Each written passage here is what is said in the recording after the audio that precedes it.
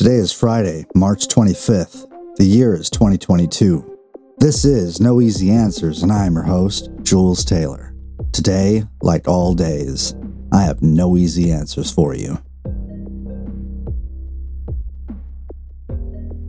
All right, welcome everyone to another episode of No Easy Answers, a Marxist podcast about politics, philosophy, and the human condition.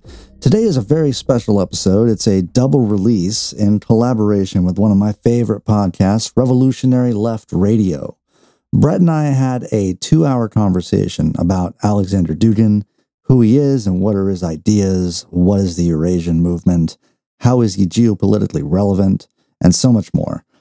This episode will be released simultaneously on the Rev Left feed, so you can listen to it here and you can listen to it over there. And if you're not already familiar with Revolutionary Left Radio and the work Brett does over there on his channel, or the work that Brett does with his co-host Allison over on the Red Menace podcast, or the work Brett does with his other two co-hosts, Henry and Adnan, over at the Guerrilla History podcast, well then, man, am I excited for you to discover all of that and listen to all that. It's wonderful stuff, and it's on my listen immediately list, whenever a new episode comes out. So for those of you who are already familiar with Rev Left, I'm sure you can understand how much of a treat this was for me to finally be able to connect with Brett and speak at length about all this crazy stuff, Before we get started, I want to send a big shout out and a thank you to Brett for collaborating with me on this project, and I hope he and I can do more episodes like this in the future. So I hope you enjoy this. This is my conversation about Aleksandr Dugin with Brett over at Revolutionary Left Radio.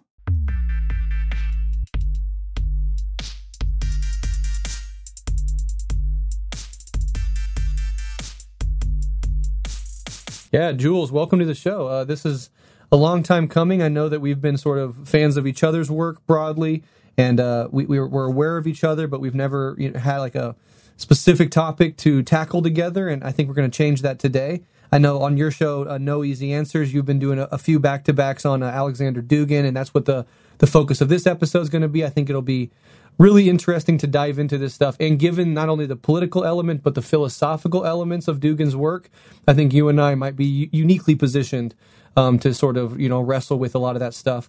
But before we get into Dugin proper and how you became interested in him in particular, do you have any caveats, any opening statements you want to make clear before we get into this stuff? Yeah, I have a couple things, man. I want to say that although we're going to approach this episode in the way that we might approach an episode when we're first encountering a thinker or a philosopher, I want to go on record from the start by saying that I'm reluctant to dignify Dugin with the title of philosopher. And if we have time, I can go into some of the specific reasons I have for that reluctance. But that's only going to make sense within the context of the entire episode. I'm also kind of expressly rejecting the notion that one must be an expert in Dugin or Duginist thought in order to understand or convey his ideas. One thing that the writings of Aleksandr Dugin share with the rest of the fascist canon is that the writing is terrible. And I mean, if you read Dugin, his writings are very similar to Julius Evola, in that they're badly worded, they're inconsistent, they're full of contradictions, and sometimes they're conspiratorial and deeply anti-Semitic. And I don't think the ideas themselves are fruitful or generative, but the important part of this is that simply recognizing the project and the concepts, hopefully that will go towards, or do a good job towards explaining, sort of the angles Dugin is writing from, because like a lot of ideologies or political programs, the bits and pieces can be gibberish, but it's that these ideas affect people in an emotional way and stimulate political action. I mean, that alone means they're important. And we'll definitely be talking about Russian nationalism today, and I just want to acknowledge from the get-go as well that there are, of course, other types of harmful nationalism, and we have our own unique brand of harmful American nationalism. And India with Modi has their own type of national going on. I mean, there's just nationalism on the rise globally. And I know the word nationalism carries a certain connotation to Russians. That's they disapprove of that. And I understand all of that. And so with all that being said, when we talk about Russian nationalism today, we're talking about it because, there's a war that's broken out in Ukraine. And I think that This needs to be part of the context and the analysis. So that's what I have as like an opening sort of preface. For sure, yeah. With your first with regards to Evola in particular, for those interested, obviously Evola is an influence on Dugin, which we'll get into here. But over on our sister podcast, Red Menace, we're tackling Evola's work, Riding the Tiger, next month. So by the time this episode comes out, this will probably come out first, and then a week later, that Red Menace episode will come out. But I think they'll make really good dual, complementary listenings if you're interested in really trying to understand this stuff. And we also have some stuff planned on Red Menace to tackle the work of Carl Schmitt, the sort of fascist philosopher as well. So, these things kind of tie into each other. And when you have a full episode on Dugin and then you go and study Evola and then you study Schmitt, you're really coming to a pretty well-rounded understanding of some of the main elements of modern fascism the world over. And then just to touch on your point about your reluctance to call him a philosopher, I'm interested because, professionally, I think he is one. He works as a philosophy professor. But I myself sort of share a certain skepticism. I mean, he's clearly very well read. He's read lots and lots of stuff. But when I've listened to interviews with him, explain his ideas and his philosophy, even very sympathetic interviews with him, I'm not personally overly impressed.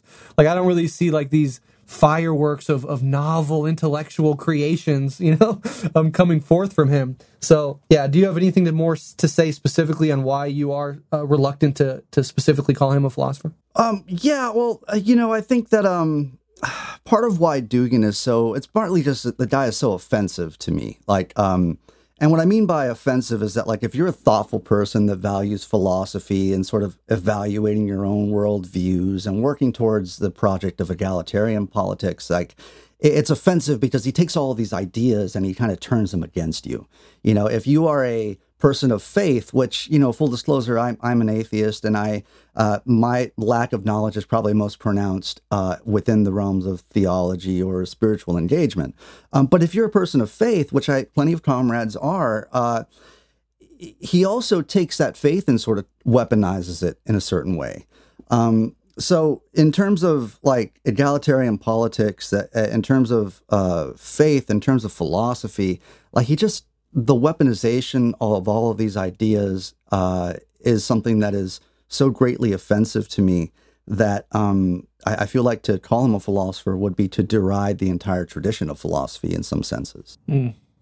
Interesting. Absolutely. All right, well, let's go ahead and get into it. And then some of these things, as you said, might become more clear as we work through it. I'm assuming that a lot of listeners out there, above averagely informed, especially with recent events, you've probably heard the name. But I would be willing to bet that most listeners don't have a deep knowledge on Aleksandr Dugin. But before we get into his work specifically, I'm just kind of interested how you personally got interested in Dugin, and just generally, why is he someone worth understanding? Well, man, I started asking questions, engaging with philosophy. Like when the pandemic hit, I started a podcast as I went to a very existential place, right? So I started asking questions about meaningfulness and purpose and telos. And from there, I started reading some Nietzsche and Heidegger, and I understood that there's like left Nietzscheanism and there's left Heideggerianism. But typically, like, I started asking the question, like, why would anyone on the left be taking these ideas from Nietzsche or from Heidegger or from Carl Schmitt, for that matter? So it began as a sort of like sharpening of my ideological blade. And from there, I read a book called War for Eternity by Benjamin Teitelbaum. And I didn't expect like books like on the genealogy of morals and Being in Time by Heidegger, and these works of philosophy to become the sort of context that floats around Ben's book.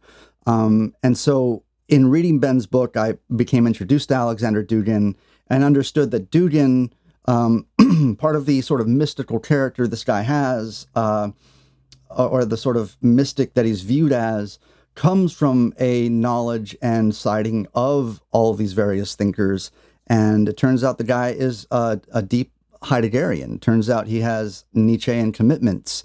And so it was through my research into like why people on the left are taking these ideas, or should they be even, that I became fascinated with Dugin and the way he utilizes these ideas.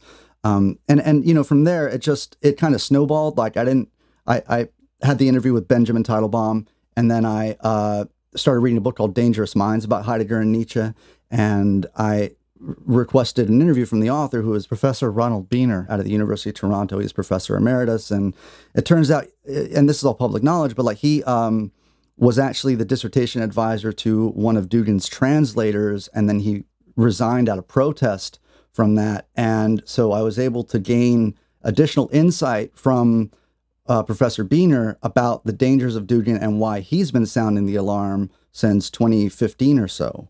So all of this sort of fueled an interest, and once the Ukrainian situation broke out last month, I felt like this stuff was not safe to ignore anymore. Yeah, very interesting.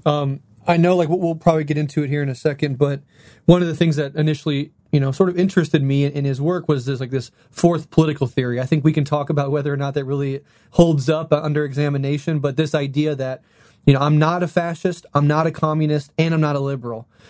It's an interesting first opening move, at least. Now, what you do after that says a lot, and I think we'll see that he doesn't really get rid of the fascism by any means.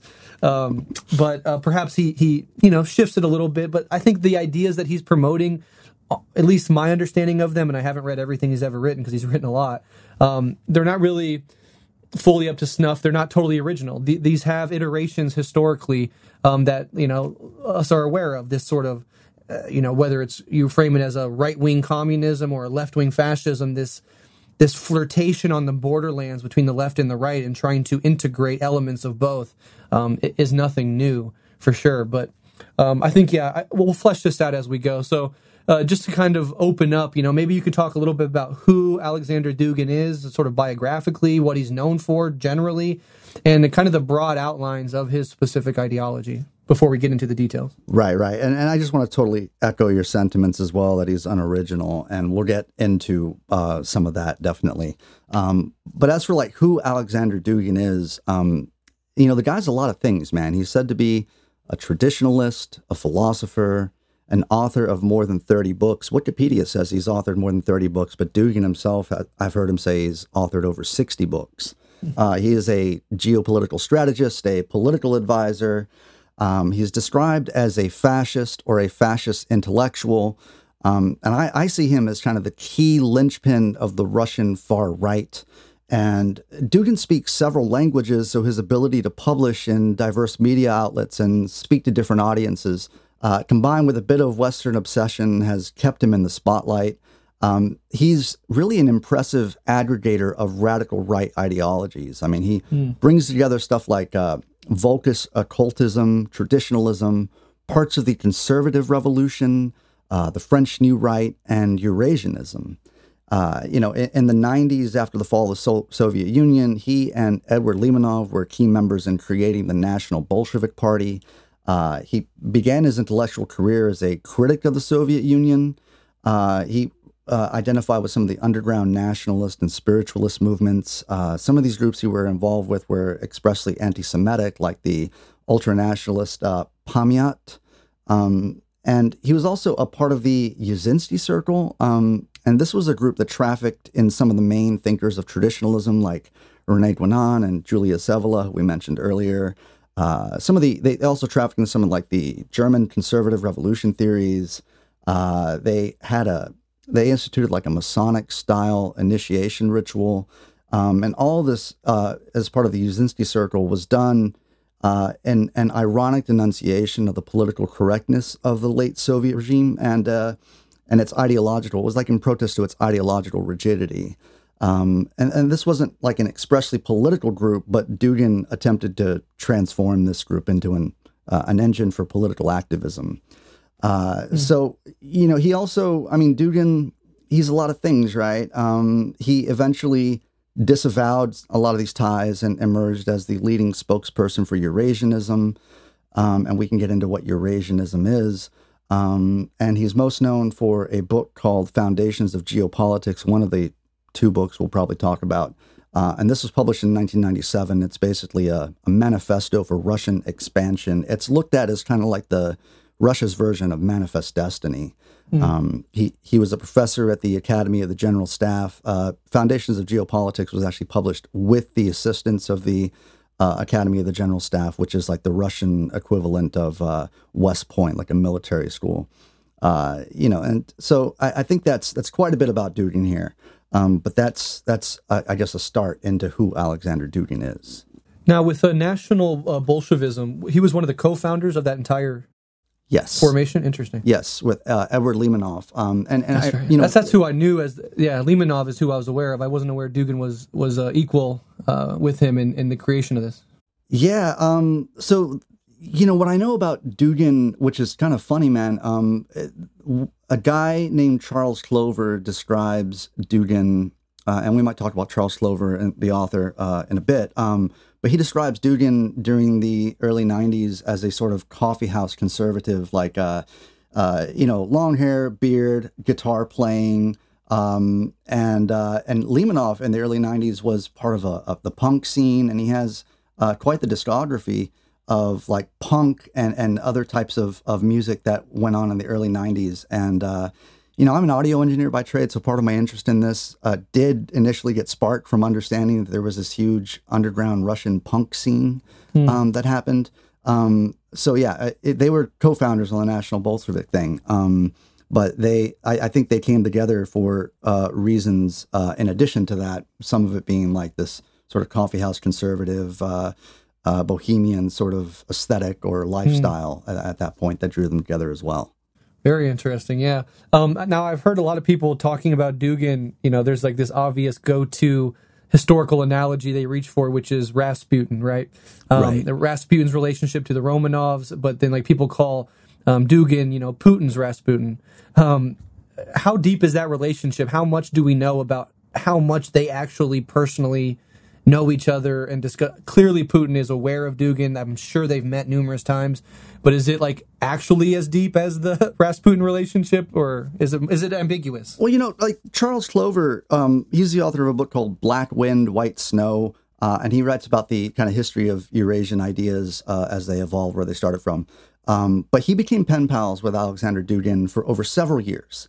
Unlikely pen pals, he says. And so during these interactions with Dugin, he claims to have never found a link between, like a direct link between Dugin and Putin. And he suggests what the accurate sort of takeaway from this is that there's probably, like, there's motives within the Duma or within Putin that he looks to ideologists in order to justify. So he kind of like he's like a wagging the dog kind of theory behind that. But Dugin himself doesn't even, he claims openly to have the ear of Putin, to say that Putin follows his ideology, is advised by him. And when you look at some of the things that Dugin has written about as far back as 97, which is like the Georgian invasion, the invasion of Crimea, annexing of Ukraine, the entirety of like the geopolitical program seems to be what Putin is sort of aligned with during his third term. So there's a lot of circumstantial stuff about these that people observe and are right to draw, to notice similarities and perhaps even draw a few conclusions. So I can't sit here and say, hey, there's a direct line from Putin to Dugin, but there's a ton of stuff outside of it. And like I said, I've been reluctant to sort of like, to say, hey, this is real, this is going on. It seemed a bit conspiratorial in a lot of ways. But the geopolitical program being followed by Dugin or being followed by Putin it's a big tip off. And I think that's kind of what pushed me to the other side of being like, hey, this isn't safe to ignore. This stuff seems like it's real, like there's something to it. So yeah, I hope that answers that question. Yeah, for sure. That's very interesting. I know later we're going to talk more about what Putin's real motivations are, but I think that where I saw the coalescence between Putin and Dugin's theories was in that hour-long sort of speech that Putin gave as he's commencing the invasion, which, he's dressing it up in this justification regarding Belarus, Ukraine, and Russia really being one people. And I've heard Dugin talk about Great Russia, literally Russia, Little Russia, Belarus, and what he's called White Russia, Ukraine. Yeah. Is that right? Yeah, I think so. And so, so, in Dugin's philosophy, this is all one people, and there's an obvious need, first and foremost, to reunify these people. And Putin was definitely using some version of that argument in the justification. I'll get into later that I think that that's kind of a ideological sprinkling on top of an already material cake, but we'll get there when we get there. Right, right. And just, the talking points that Putin has adopted, you see the kind of resemblance of like those talking points he said versus what Dugin says, right? And it should be noted that there's like express sort of Eurasian vocabulary that's been picked up by Dugin as well, I'm sorry, picked up by Putin. So there is this adoption of talking points and language going from Dugin to Putin. Definitely. So let's go ahead and dive into some of these core concepts. And the first one is Eurasianism. So can you talk about what that is and the role it plays in Dugin's philosophy? Yeah, Eurasianism, man, it's a big sort of thing to define, but I think it's helpful to think of Eurasianism as a sort of civilizational nationalism. So it's a form of nationalism, but it's more of a civilizational nationalism, with Russia at the core of a unique civilization that Russia has dominion. So Russia has this dominion over a core geography in Asia. It is in a way also like a multinational nationalism because, obviously in the Russian past, it's been like a confederacy of nations, So the idea of Eurasianism has only entered the discourse like rather recently, but it's not a new idea. This goes back to some of the unoriginality we talked about. The first place this kind of pops up is in an article from 1904 from a guy named Sir Halford Mackinder. And he wrote an article called The Geographical Pivot of History for the Royal Geography Society. He was a British guy, a British geographer. But in this article, he took a map of the world and he drew a big oval over all of Asia and most of Europe and most of China, and he labeled it Heartland. And then he drew an even bigger oval over that initial oval, and that included like most of the rest of Africa, the rest of China, and he labeled that the Rimland. And Dugin actually replicates this map with the ovals labeled Heartland and Rimland in his book Foundations of Geopolitics, and we'll get into that the book in a bit. But some of Dugin's vocabulary and concepts come directly from the geographical pivot of history, like Heartland military capacity. He calls it land power, with the rest of it comprising what he calls sea power. Like all this stuff is straight from Halford Mackinder. So there are some ideas also that came from there. Like Halford also wrote in this 1904 book, he said, "Whoever rules East Europe commands the Heartland."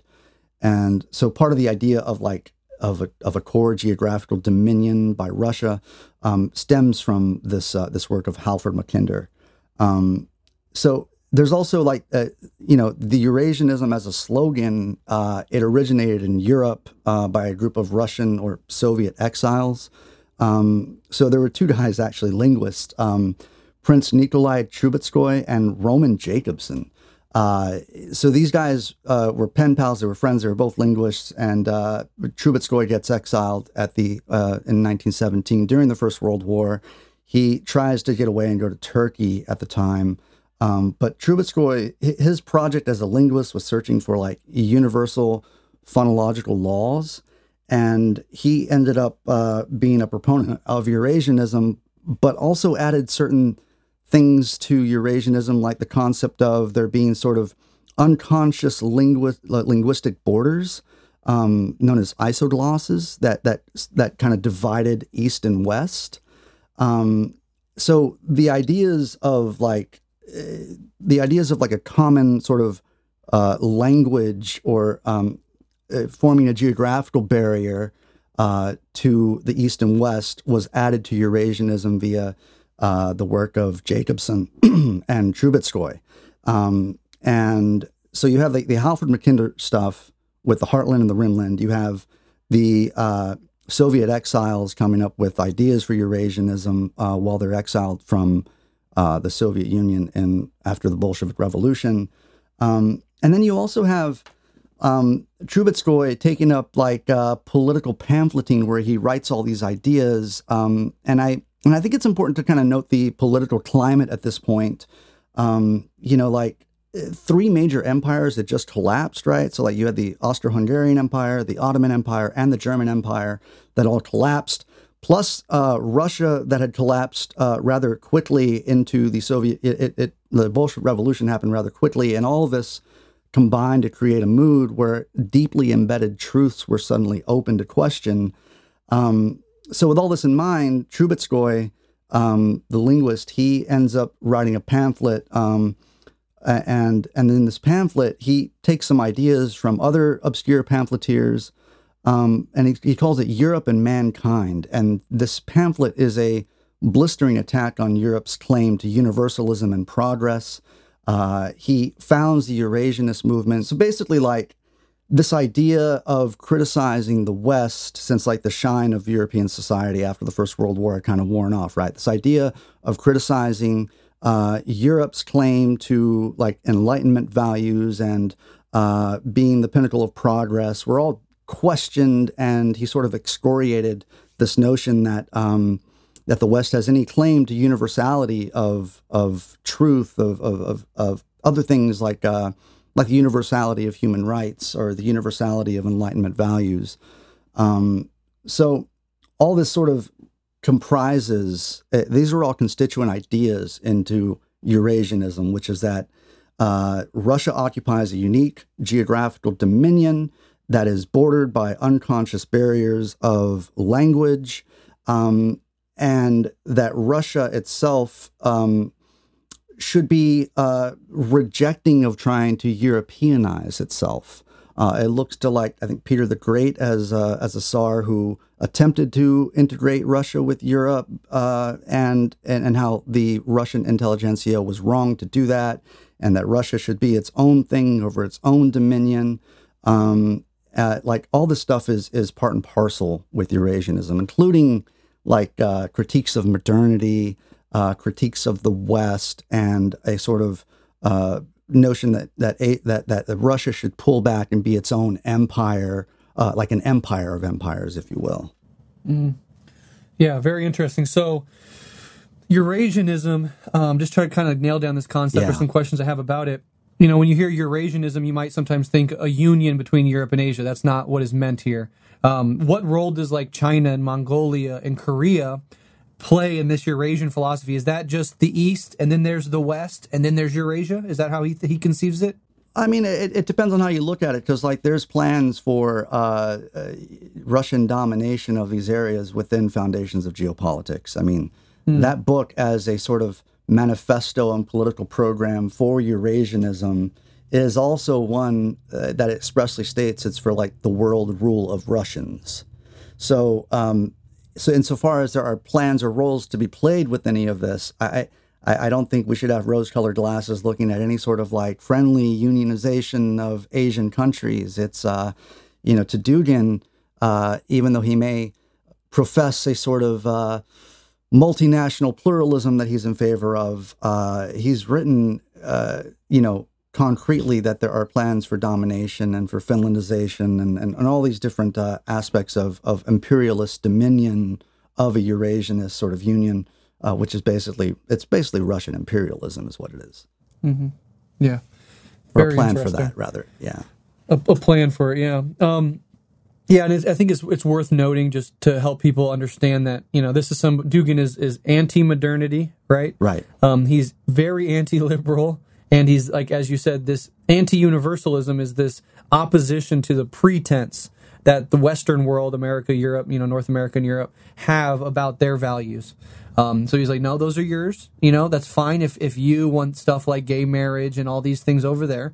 But stop pretending they're universal. Stop pretending that Russians should adopt your way of life and your visions. We are a unique and different civilization. And so, you know, you can have what you believe is right over there, and we'll have what we believe is right over here, but don't try to impose anything on us. Is that more or less correct? Yeah, like what Dugin opposes, I think, most sternly is the universalism that Western society seeks to hold on, like things like human dignity. Like he takes real issue with like universal human rights. The universal part of that is what he considers to be totalitarian, is what he considers to be fascist in his own way of reversing that term. And, you know, this train of thought, the rejection of the universalism, I think it goes back to like a philosopher like Giambattista Vico with like the particularism that there are multiple human ways to go about life in an affirming way, which are, if incommensurate, still equally valid. And so that in itself is not like a harmful idea. And I think there's a lot of beauty that can be taken from something like that. Totally. But when you take these ideas and you turn them against the notion of human rights being something that is that should be afforded to all human beings, that's where you lose me, and I start to see a more sort of nefarious game plan going on there. Absolutely, yeah. He will often talk in certain ways, like, I'm not against like gay rights or gay marriage. I'm just against this idea that it should be universally applied to all. So he'll kind of say like, I'm not racist. I just think blah, blah, blah, blah, blah. And so he kind of like, as opposed to like these hardcore fascists who can't wait to tell you how racist they are and, how much they hate gay people, etc. He is kind of playing this little tap dance game where he's like, I'm not against these things, but we should be able to decide for ourselves. Stop pretending that, all society should immediately embrace what Europe and America embrace. That we're fundamentally different. We don't need to necessarily embrace that. We can if we want, but that's our choice. And so he kind of does this thing where he's like, I'm not anti-gay and I'm not racist, but, I don't believe that these are universal rights that apply to us all the time. So what he's basically saying is we reserve the right to be racist and to be anti-gay. We just haven't decided if we want to be yet, right? Is that kind of right? I mean, I know it's a simplified version, but that's kind of what I get from his interviews. Yeah, I mean, I think it's a very complicated and dressed up way of saying blood and soil in a way. Like, it's like and what I mean by that is like, what better way to sort of dismiss the universalism of human rights than by beautifying the particular, saying that like, we have our land, we have our truth, we have, our language, we have our traditions. And so this sort of, I suppose, beautification of the particular quickly can dissolve into a sort of like reification of strong borders of ethnic central sort of philosophical programs, So it's like, it's about, to use a term here, it's like it's a value of rootedness, of tied to the soil, to the land, to the culture, to the tradition, which on its face can seem very, it can seem innocuous. But like I said, within the belief system, if you follow Dugin far enough and do enough of his writings, his past and ideas that he traffics in, you understand that this is, like I said, a dressed up way of saying blood and soil. Yeah. Well, I think that leads next into this next concept, which is also incredibly important, which is traditionalism. So can you talk about what that is and how Dugin understands that term? Yeah, and I think it's important to, because when I first came into this concept, I was not familiar with like capital T traditionalism. It's not like just being like in the traditional term of traditionalism. It's a whole different concept. And so traditionalism is like, and this is all stuff that like has been said many times by Benjamin Teitelbaum. So Ben, if you're listening, hello, but like, so first and foremost, traditionalism is like a spiritual and a religious school. And it's also known as like the philosophy perennis, which is, basically like long ago, there was one central religion that had a central core truth to it. But over time, this truth and this tradition has been splintered and broken and lost and bastardized. And so traditionalists, they look at all religions, maybe not equal in degree, but all religions as kind of a pathway to that central truth. There's certain things about traditionalism, like some of the belief in cyclical time, a disbelief in progress.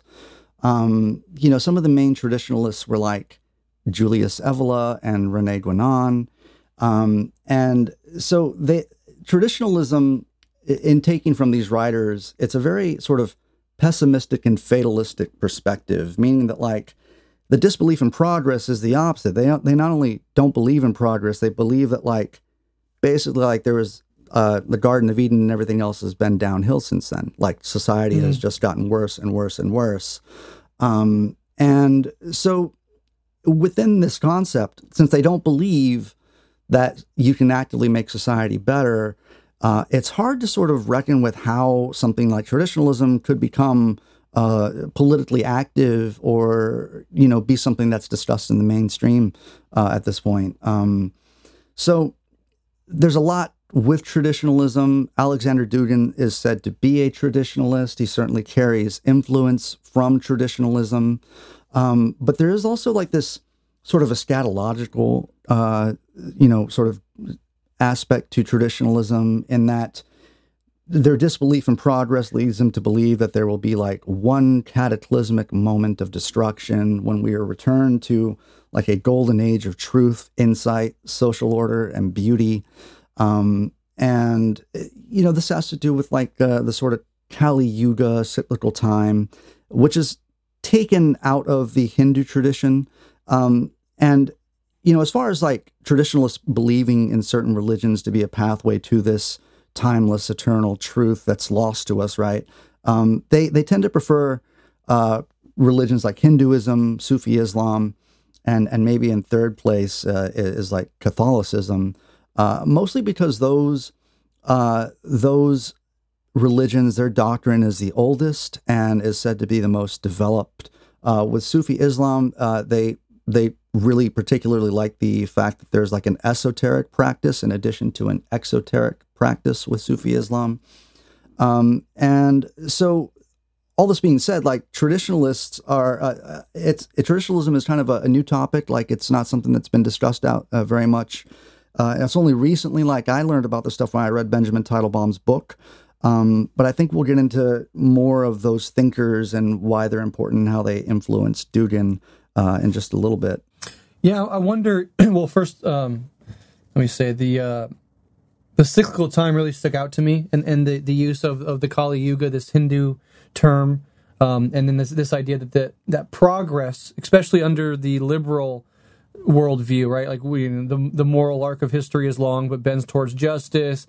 We have the feminist movements, then we have the gay rights movements, and we have the Black liberation movements, all these other movements, etc. That a lot of people in the West, even radicals and communists and stuff, will think of that in terms of this march towards getting things progressively better, progressively more equal, etc. Now, I think there's a communist critique of that very liberal line of reasoning and the way that liberalism advances and whether or not it's even capable of the sort of progress it proclaims to be capable of.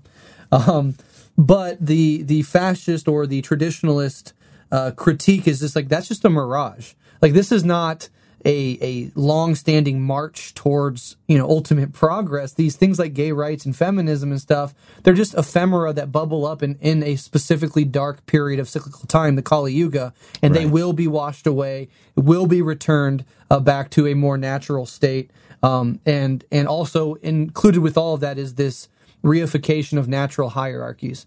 And I've even heard Dugin talk about this as like, the inner capacity of people. Like he talks about, like, if you have a contemplative soul, then you belong in the clergy or as a philosopher. If you have a warrior soul, then you belong in the military, right? So he's like really bioessentializing hierarchies. And right when you start talking about biological hierarchies and the need to impose those on human society, you're talking about reaction, you're talking about fascism, you're talking about brutal hierarchies of domination. And he's very much, thumbs up for all of that. Yeah, I mean, I think it's, in terms of like the narrative of progress, I think it's important to distinguish traditionalism from fascism in such a way that, like, we think of fascism as like the most extreme sort of political ideology, that if you're the worst of the worst, then you are a fascist. But part of understanding traditionalism is understanding that traditionalism is a little more depraved than the concept of fascism. And when you look at fascism with liberalism and communism, fascism is still like, it's still, it may be a bourgeois-driven sort of social hierarchy, but it is still working towards a world that fascists deem as better, right? Like, so, yes. so like traditionalism doesn't even share any of that sentiment, right? Traditionalism says, no, it's anti-modernity, meaning that like the West and liberal society is decadent and must be destroyed so that way we return to pre-modernity, back to the roots of tradition. And with that comes this discussion of the gold, silver, bronze, and dark ages as it relates correspondingly to the ideal caste society that traditionalists, taken from Julius Evola, meaning that like there would be a spiritual elite on the top, and there would be followed by a warrior caste. So like gold age is like the spiritual elite with Brahmins, and the silver age is the warrior caste, bronze age is the mercantile class, and then dark age is the slave class. So like all of this traditionalism, it wants to return to a time of highly stratified society, with the spiritual elite at the top, with slavery at the bottom. And as it relates to like gay rights and feminism, those are things that are seen to be like part of decadent Western society. And part of the, like you can't have a critique of fascism without understanding that it's highly patriarchal, right? And part of that is the subjugation of women, of knowing your place, of always remaining there and being a tool of the patriarchy of society.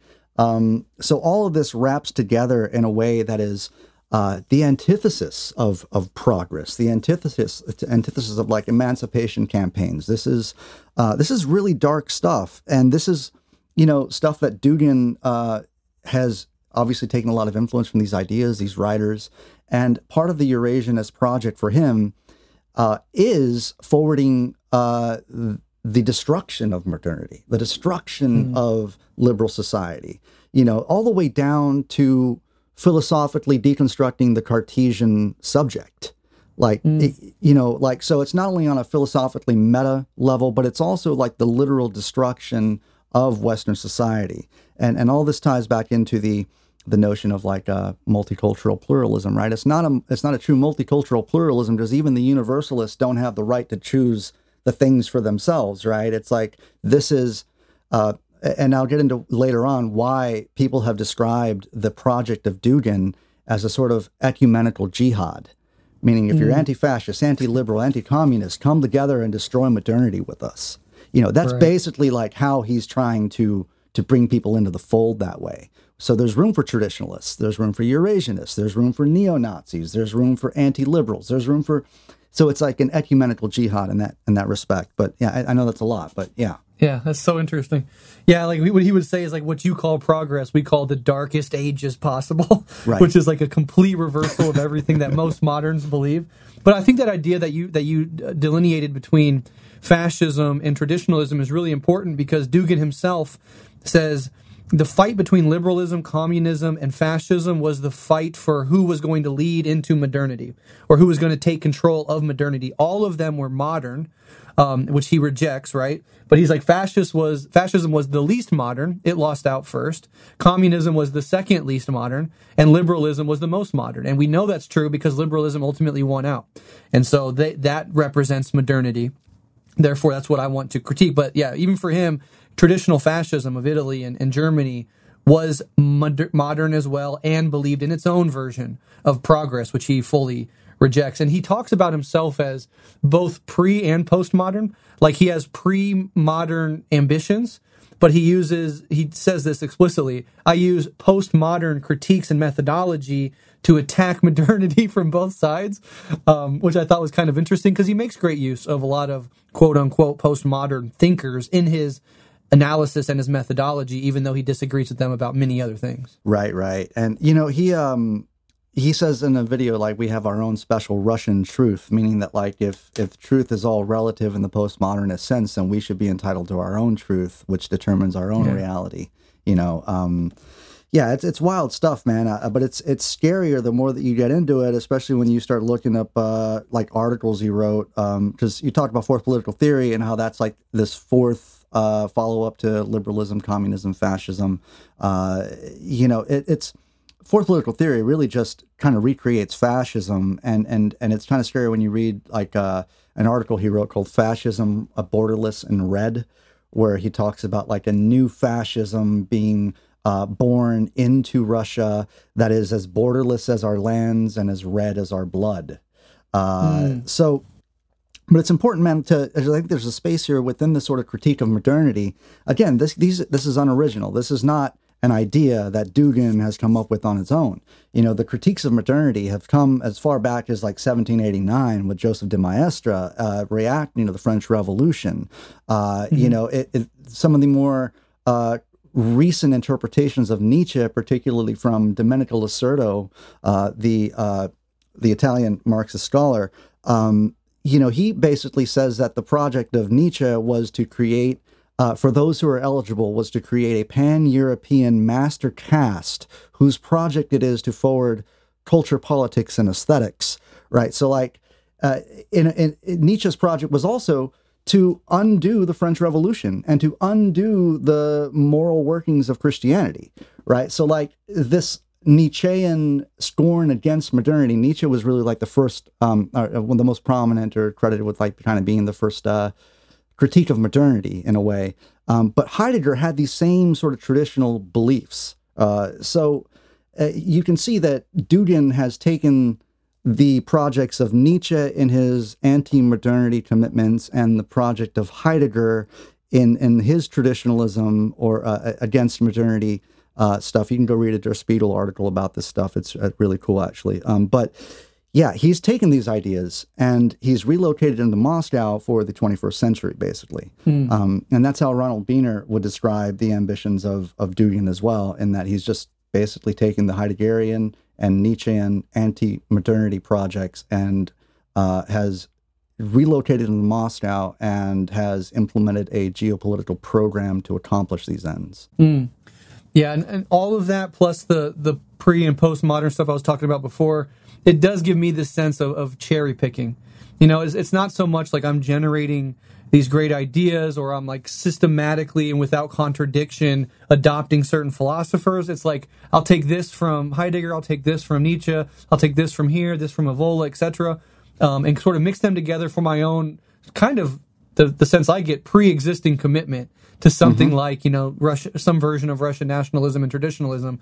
And so as opposed, there's lots of contradictions, is what I want to say, that emerge when you cherry pick. And those contradictions are alive and well in his work. Really quick before we move on, though. Yeah. I know Orthodox, you mentioned Catholicism and Hinduism, but Orthodox Christianity is obviously huge for Dugin, for Russia, for that entire area. So I don't know if you have deep thoughts on this, but do you want to touch on the role that the Orthodox Church plays in his conception of traditionalism?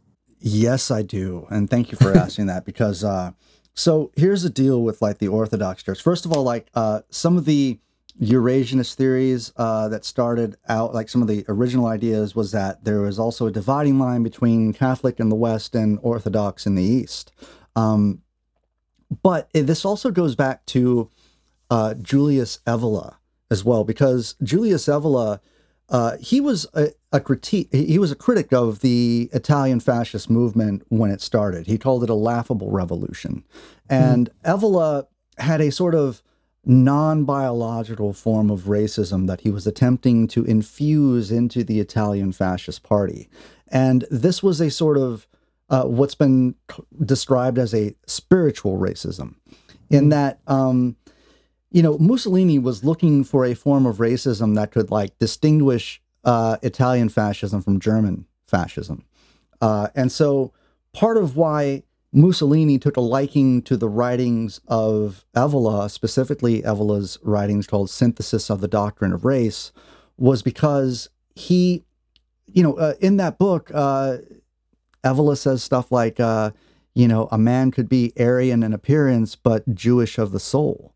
So it was like, right. So it's this twisted stuff that ultimately, if Mussolini used it, his appeal, the reason why this appealed to him was because it would allow Mussolini to decide who was Aryan and who was not Aryan. So, but this infusion of spirituality was what Julius Evola sought to accomplish with the Italian fascist movement. And after he wasn't able to do that, he actually went and tried to cozy up to the German fascists to try to do the same thing. And Heinrich Himmler himself like dismissed him and wrote a letter to his people that was like, yo, we need to watch this guy. We should send him back to Italy. We should monitor what he's doing. He's an aristocratic reactionary is what he is. But, you know, Evola, in this attempt to like infuse spirituality into fascism, called it, that said that he wanted a consistent fascist fascism.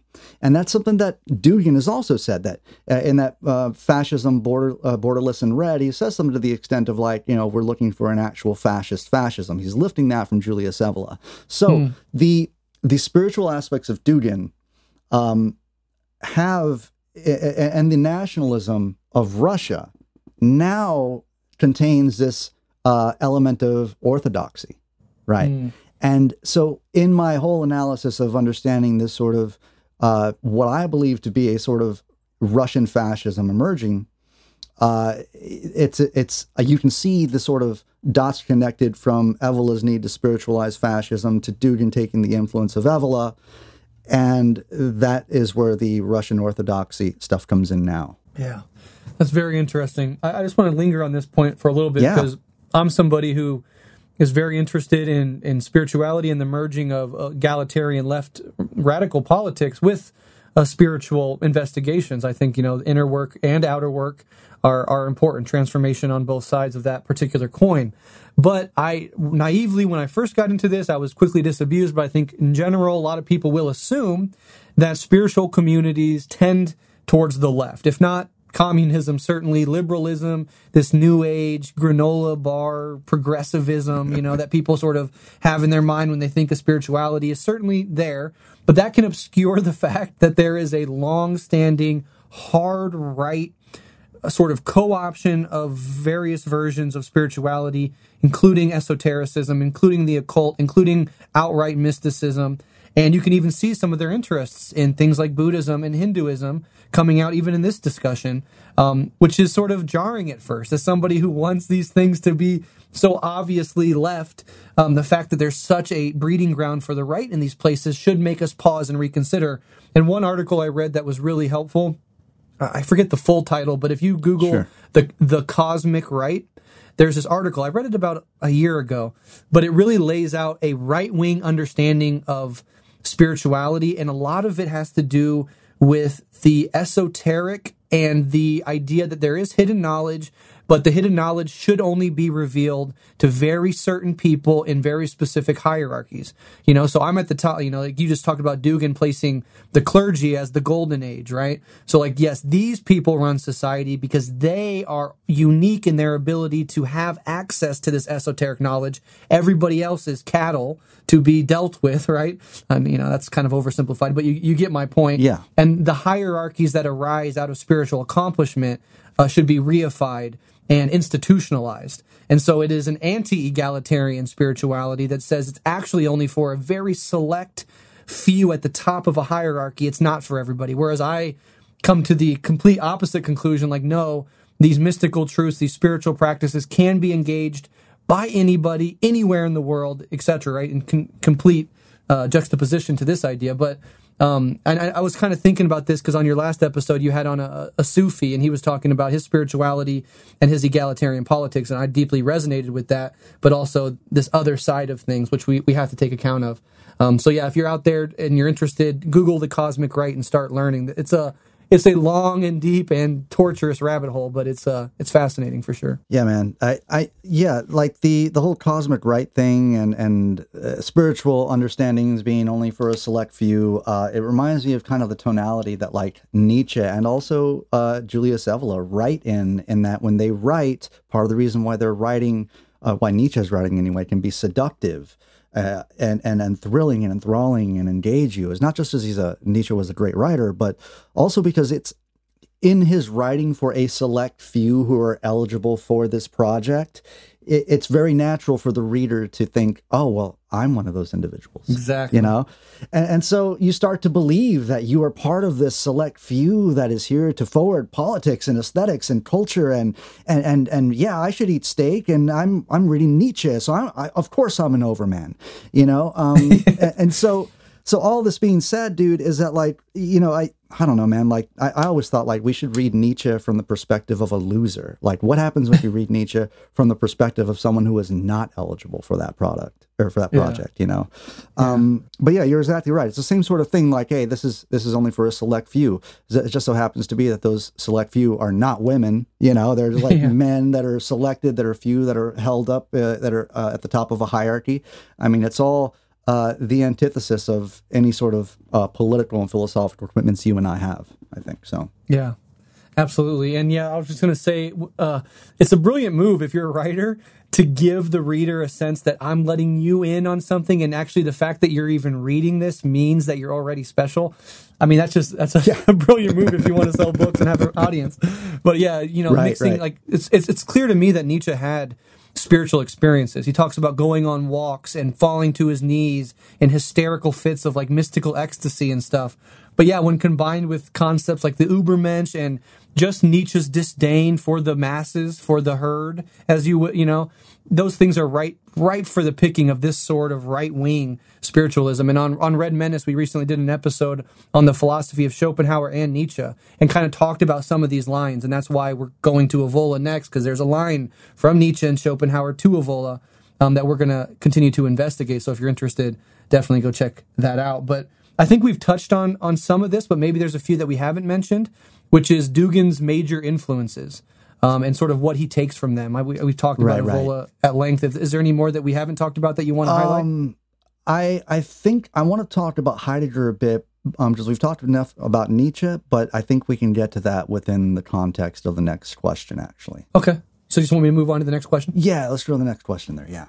All right, so what are Dugin's major works, and what are some of the core themes expressed therein, in addition to what we've already discussed? All right, so I want to talk about two of his works, one being Foundations of Geopolitics, and the other being Fourth Political Theory, and I'll talk about Heidegger underneath Fourth Political Theory.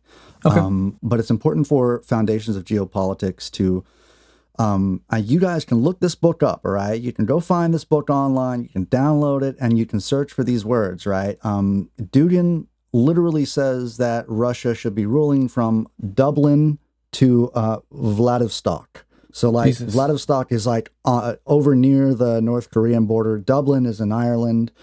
He says like the absolute imperative of Russian geopolitics on the Black Sea coast is the total and unlimited control of Moscow throughout its entire length from the Ukrainian to Abkhaz territories. So like Jesus. He's basically talking about the northern coast of the Black Sea should be exclusively Eurasian and centrally subordinate to Moscow. So he also talks about like the battle for the world rule of Russians is not over. And he brings up that Halford Mackinder phrase of like, he who controls Eastern Europe dominates the heartland. He who dominates the heartland dominates the world island. He who dominates the world island dominates the world. Like basically the annexation of Ukraine, calling for the Finlandization of all of Europe. Finlandization means like you take a smaller subordinate country and you take a smaller country and you give it its sort of nominal independence. But you also, that country is not going to misalign from you politically. And so you allow it to have this nominal independence, but it's really like a subservient state that forwards your own agenda of the larger state. And Dugin is calling for the Finlandization of all of Europe. He calls for the annexation of Ukraine. And like part of the reason why this is so alarming is, again, is like if Russian foreign policy wasn't strictly about controlling the northern coast of the Black Sea for the last 10 years, maybe I wouldn't be here talking to you, but unfortunately that's what we've seen it turn out to be. And so there's also like, the stuff about like, more verbiage taken from Halford Mackinder of like Atlanticist powers versus land power and sea power, stuff we've talked about there. But Foundations of Geopolitics is his first major work. It was written in 1997. So it's pretty harrowing to understand that this geopolitical program has been something that the Kremlin has been aware of and helped produce as far back as 1997. And then there's Fourth Political Theory, which we've talked a little bit about. But So the fourth political theory, he doesn't call it a name, right? So he says like there's liberalism, communism, and fascism. Those make up the first three political theories, with liberalism having like individualism as its subject, communism having class as its subject, and with fascism having race or a nation as its subject. And then fourth political theory, he doesn't name it, right? Because he wants to leave it sort of intentionally vague. But he says the subject of fourth political theory is Dasein. So I don't know if all of our listeners are familiar with Dasein, but briefly, in order to explain this Dasein thing, I have to explain a little bit about Heidegger. So Heidegger thinks that Dasein is a Heideggerian word. It's a word he introduces, and the word means being there. And what he means by that is that human beings tend to get lost in their everydayness, and in that everydayness, we lose touch with our authentic selves. And Dasein is a way of rescuing our authentic selves from our everydayness. And the way that you do that is you live toward death, because in living towards death and encountering your own mortality, you can find authentic versions of yourself, authentic truths, and therefore you can achieve Dasein by being your most authentic self. Now, Heidegger was a phenomenologist, meaning that this was like, phenomenology is like a first philosophy. It's like the experiential, or the ontology, the being, like what it is to be is a central question of Heidegger's project. And Dugin feels that in the Heideggerian sense, the West has lost its question of being. Like it has forgotten the question of being. And it is only through Dasein, meaning like a return to an authentic self and reestablishing the question of being, can fourth political theory and take shape, the Dasein of the people, reconnecting them with their authentic truths, bringing traditionalism a little bit here, right? He thinks that we need to return to pre-modernity through a Heideggerian sort of notion of rediscovering the question of being. So fourth political theory, it reads like it's very inconsistent. All the chapters are meant to be taken on their own, and I don't think Dugin gives a shit about consistency from chapter to chapter. So there's lots of contradictions in there, and that's a really rough job of explaining this concept of like a Dasein of the people, and what fourth political theory ultimately is calling for. It reads, the book Fourth Political Theory kind of reads as like a work of Heideggerian mysticism. There's a bit of like almost like Russian messianic sort of element to it. But yeah, he goes into this whole like, I'm anti-modern, I'm anti-liberal, anti-communist, anti-fascist. And within that, he kind of sculpts out through the need for the West to get back in touch with its authentic being. He kind of calls for this sort of ecumenical jihad against liberalism and against Western society. And within this context, there's no place for feminism. There's a fascist affirmation of patriarchy. And he's drawing on a lot of thinkers to do this. Like he's actually appropriating some of the language of Deleuze and Guattari, calling for like a multiplicity of pluralities. This is all like an affirmation of strong borders, stratified caste society, rejection of universal human rights and values. And all of this is kind of in service of this Nietzschean and Heideggerian commitment towards the destruction of modernity, or the return to pre-modernity. And yeah, so that's basically like what fourth political theory is. I don't know if you have any questions around that. Yeah, so definitely a few things. So there's so much to unpack here. Yeah, so just for people that don't know, phenomenology, you kind of alluded to it, but, so it's sort of like using the immediate subjectivity of existing as your starting point for philosophical investigation. Now, a lot of philosophers are not doing that, right? They start ontologically. They try to understand the outside world and then make sense of the inner in relation to that.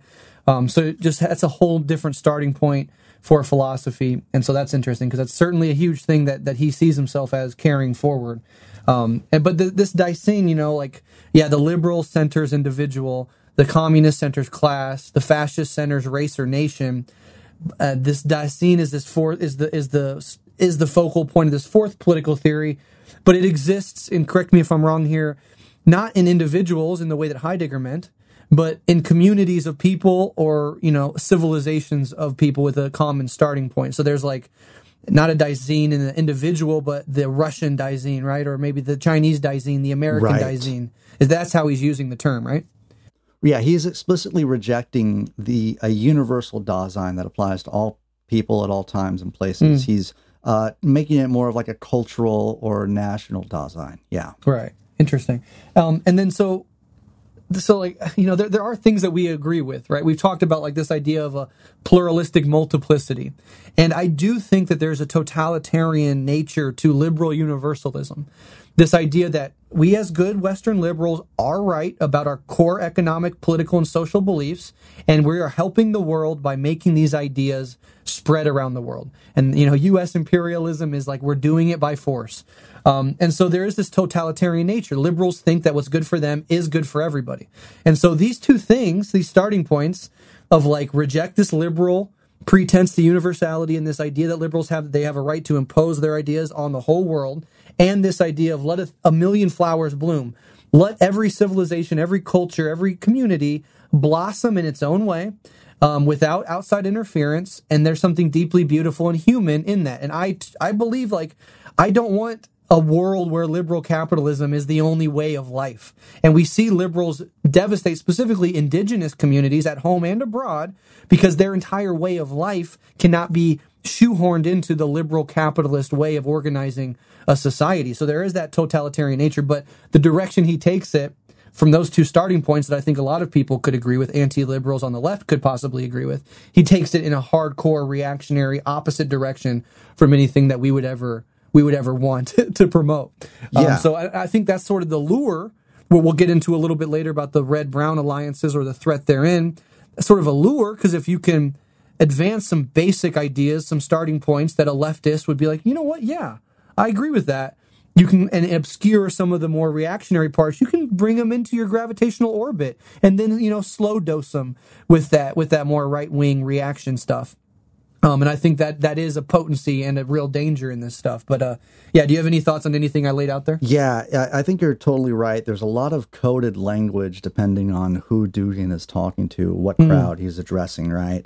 And I want to say that, like, if you study the stuff for long enough and you start disagreeing with Dugin, it's not that you automatically agree with like universalism of liberal values, but there is part of this, like, I'm a communist through and through, and part of me feels like I've adopted viewpoints of like muscular liberals throughout this process because you're reading this stuff and you're like, wait a second, human rights are good, universal human rights and dignity is good, and rights, democracy, yeah.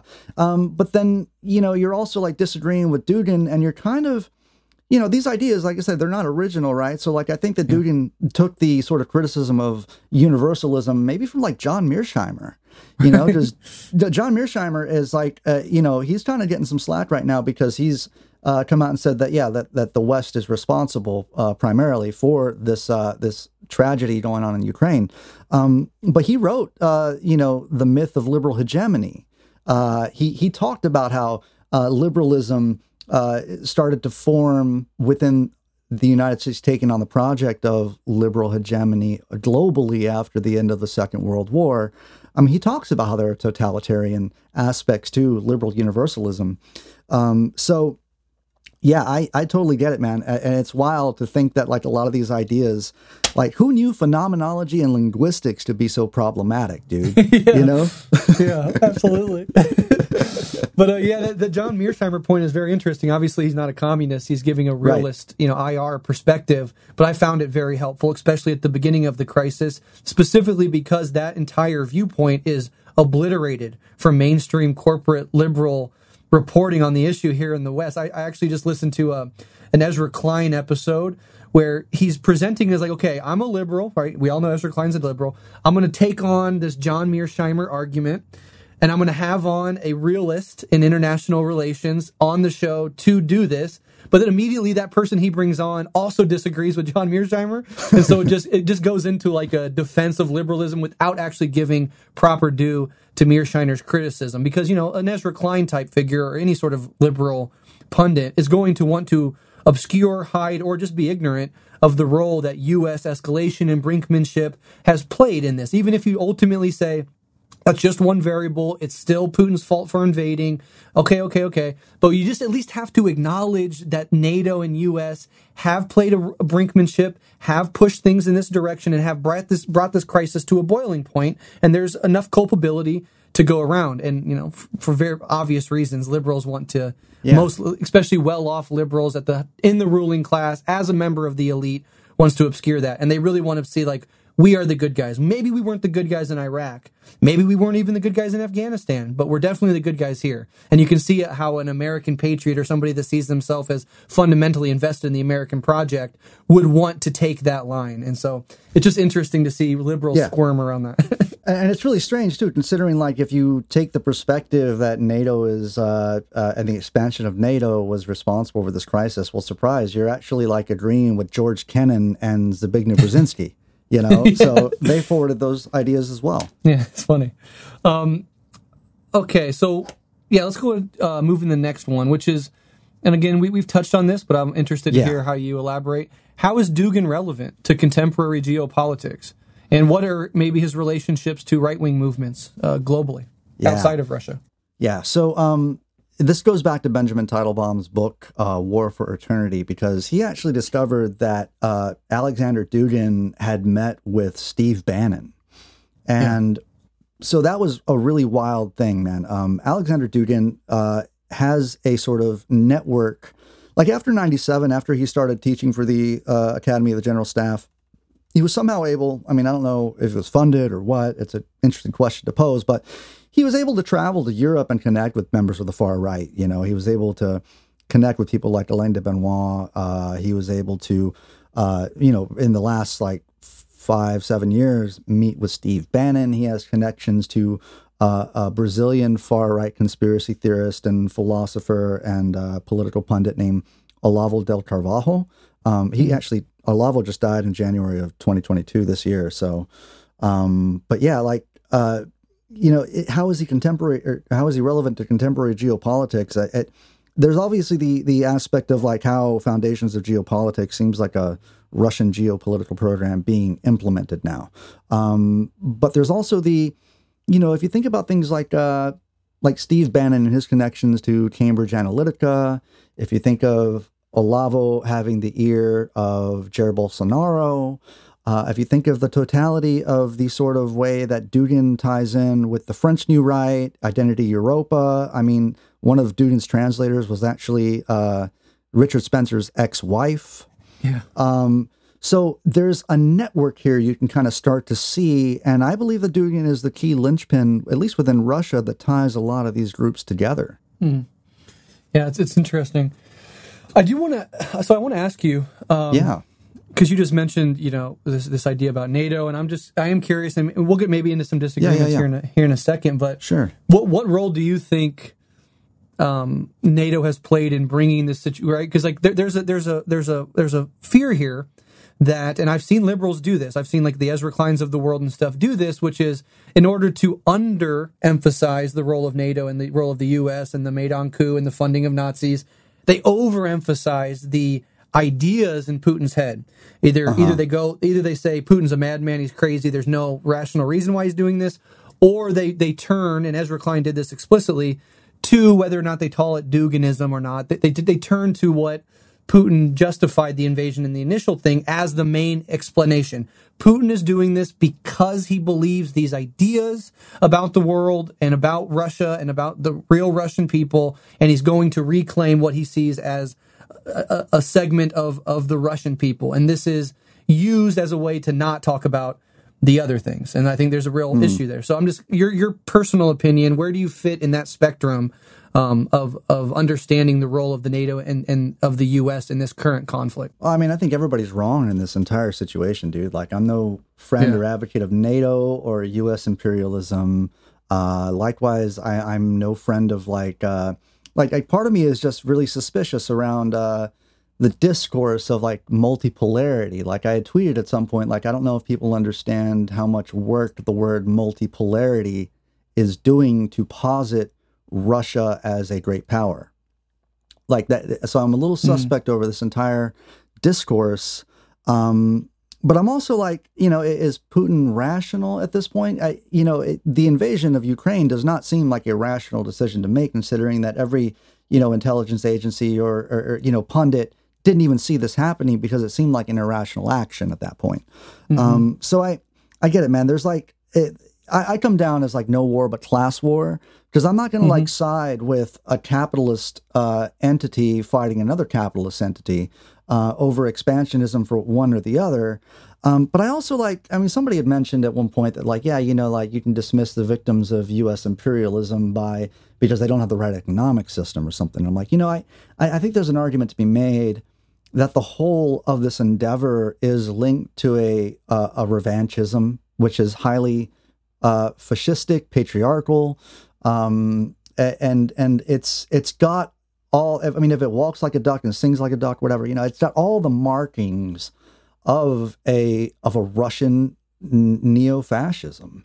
So I'm not a pro-Russia person. I'm certainly not a pro-U.S. person. And as far as the independence of Ukraine is concerned, man, I'm just like, can we stop killing people? Because like, I'm not supporting either side that's leading to atrocities of working people.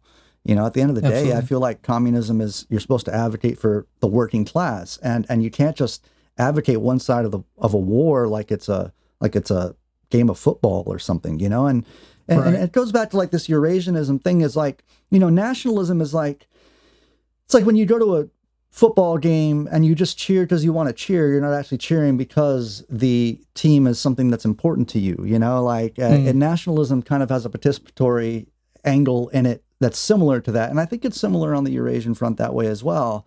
But yeah, I think, man, everybody's wrong in this situation. I can't cheer for one side or the other. I'm really worried about fascism in my studies, and what I'm interested in, and I don't, I know there's like Russophobia going on right now. And I'm really like, part of the 10,000 foot view in all of this, man, getting rid of like RT recently, right? Part of the big 10,000 foot view is I think that like it's a bit of Western chauvinism to think that the United States is the only country that is able to deploy effective propaganda, or to muddy the information waters, or to build a fifth column, or any of those things, right? So I look at the last 10 years and I'm like, I think, back in the 2016 election, if you were a communist or anywhere further left than liberal, if you brought up Russiagate, people did not take that kindly, and you couldn't speak of those things. But also there's this aspect of like, so if there was Russian interference, and I think we might have to take a step back and look at that now and maybe examine the possibility that there was, we also have to look at, the engineering of Brexit. And you don't just like disrupt an American election and engineer Brexit through the Bannon Cambridge Analytica stuff just so you can take Ukraine. Like, I think there's a larger geopolitical motive that could be answered for within the context of foundations of geopolitics and perhaps this new Russian geopolitical program that's taking shape right now. But yeah, so I don't know if I'm answering your original question, like where I come down with NATO is I just think everybody's wrong in this situation, and I'm especially fearful of a sort of spiritually driven fascism, because one thing that Dugin talks about is a national idea, and the concept of a national idea within the context of Russian history, with the ideological bottom falling out of like, the fall of the Soviet Union, 70 years, 80 years before that, like that Russia, the empire had fallen, right? So like, I couldn't imagine what it would be like to go through an ideological collapse like that. Some of the characters that I've been researching lived through both of those things, right? So when the Soviet Union fell in 91, there was this resurgence of patriotism, and there was patriotic socialism that happened in Russia at that point. And there's still people that carry on in Russia a sort of political party of a patriotic socialism. But there's all sorts of ideological contradictions that came about as a result of this need for a national idea. And if you don't think the national idea is like an important enough concept, right? Well, it turns out that like the Azov battalion in their symbols, it looks like an N with an I through the middle of it. It's a reworked Nazi symbol. But some of the guys from Azov Battalion have said that that N and the I is arranged in that way to specifically symbolize the concept of N and I for national idea. Interesting. Yeah. So, okay, I'll give you some of my thoughts, and maybe we can move on after this. Sure. But I think this is interesting, and especially on the left, these disagreements kind of do exist. It's just really, I think between you and I, it's not really a matter of disagreements. It's a matter of where we place the emphasis. Sure. Perhaps. So I'll just go off on a few points here. One, just to talk about the Russiagate scenario. Now, like, do I think that Russia attempted to interfere in some extent with just especially the narratives going around the election? Absolutely, because I think Russia sees in its interest a splitting, intensification of the contradictions that exist in quote unquote enemy states or unfriendly states. And so, Russia does not need to come into the United States and create conflict. I mean, America is divided every which way already. We do not need any outside influence to do that. And I think the election and everything would have gone exactly the same as it did, whether or not Russia even existed as a country. That's my personal opinion. Now, they'll play on splits, and it behooves them to split off the UK from Europe. In fact, that's been explicitly stated as one of the goals. Split the UK off from the rest of Europe, split Europe off from their relationship with the United States, etc.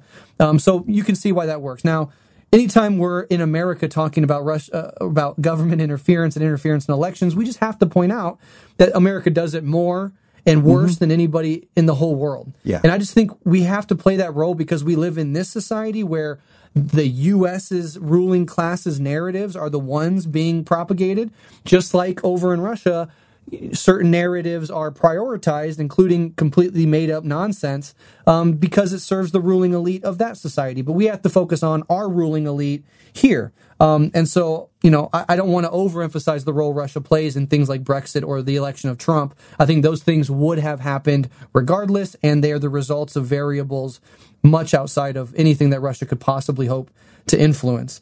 And then the other point I wanted to make is you're 100% right that I think the principled communist position on this conflict, we want peace ASAP. Yeah. The Russian masses are suffering under the brutal sanction regime. The Ukrainian masses are being brutalized. The pictures coming out of Ukraine break my fucking heart. And even, to a much lesser extent, the people in the West are just like working people have to pay fucking $5, $6, $7 a gallon for gas now because we got to stick it to Putin. So the masses, the regular working people in all countries are being fucked. And I think a communist not thinking about that and just emphasizing which state they prefer to win out, I think is an error. And I think we're seeing that quite a bit. I agree with you. There are no good guys. And I would even include Ukraine as not a good guy. Yeah. The Ukrainian state itself is not, we hear this line, Ukraine's fighting for their democracy. No, Ukraine has no more of a democracy than the United States or Russia, which is to say regular people have no say in policy, in how their lives are shaped, anything like that. And Ukraine is just as corrupt. In Russia and in the U.S., oligarchs with lots of money and corporations dictate policy much more than regular working people. So what Ukraine is fighting for is not a democracy in any socialist sense, but for their independence, which I do support. I think the Ukrainian people have the right to self-determine and take their society and their people in whatever direction that they deem fit democratically. But here in the U.S., we're just given this Disney movie-ass breakdown of here are the good guys and here are the bad guys, and Putin's a madman, super villain, and, Zelensky is like Harry Potter fighting Voldemort, and like that really is the narrative, not the Harry Potter stuff, but that good, bad, easy binary is a narrative that not only takes a hold of the American mind, but that the American ruling class loves. After what it did in Iraq and Afghanistan and Libya and Syria and Somalia and in Yemen, it gets to pretend that it is on the moral high horse for the first time in a long time. And people that are invested in the American project are gulping that up. So, I don't know. All those, I think we mostly agree on this. I just think we kind of place the emphasis in slightly different areas. Yeah, no, totally. I think if we're asking the question, like, whose actions caused Putin to do this, it's certainly on the West. Right. But I think if we're asking like what caused this, there's multiple answers. So it's just a distinction of the question as well, I think. But yeah, you're absolutely right. And there is a very worrying, huge, larger than just the Azov battalion, fascist presence in the Ukrainian state. We just saw Zelensky ban 11 parties, ostensibly because they have Russian ties, but that the Socialist Party, the Progressive Socialist Party, it's left-wing movements, most of all. No Nazi parties or far-right parties were banned, but they're nationalists, so that makes some sense if you're going with the Russian connection narrative, I guess. But then just the presence of the right sector, the presence of ultra-nationalists within Ukraine, the hyper anti-black racism that exists, and these horrific pictures coming out of Western Ukraine of Roma women, tied around light poles and having this fucking chemical concoction thrown on their face to make it appear green. They're just being brutalized while Ukrainian men and women and soldiers and regular people are just walking around, milling around like it's normal. So, Russia has definitely fascist forces and certainly ultranationalist forces. The U.S., we know damn well, has those same forces, and so does Ukraine. And so I think our job is to kind of complicate this easy binary narrative that most Americans are being force-fed and accepting. Yeah, I also, because I haven't mentioned this so far, man, I also want to say that in 2014, part of the reason why Aleksandr Dugin is unable to teach at Moscow State University anymore is because he called for the genocide of Ukrainian people as far back as 2014, dude. So, and he's even like compared these people, like saying they're not real Russians, and so it's tragic. The Western Ukrainians, or just talking about Ukrainians in general, man. Wow. He's called for it on Facebook. He's been on like television in Russia saying kill, kill, kill. There's really it's horrific stuff, but like I also don't think that Dugin is at all disapproving of what's happening there, which makes us, so. Not at all. So let's go ahead and talk about this red-brown stuff, because I think it's interesting, and you talk about it in your episode. So in your recent episode, We Need to Talk About Aleksandr Dugin, on your podcast, No Easy Answers, you end the episode with some thoughts on what this all means for the world and the left, and you discuss a red-brown alliances and the need for communists to not dismiss these charges out of hand, but to take them seriously. Even if they're not a huge chunk of our movement, they're still there, and they need to be taken seriously by communists. Can you talk about this, how big the actual threat is, and sort of what specific formations on the left have succumbed to or are at least flirting with this Dugin-style fascism or red-brown alliance attempt? Right.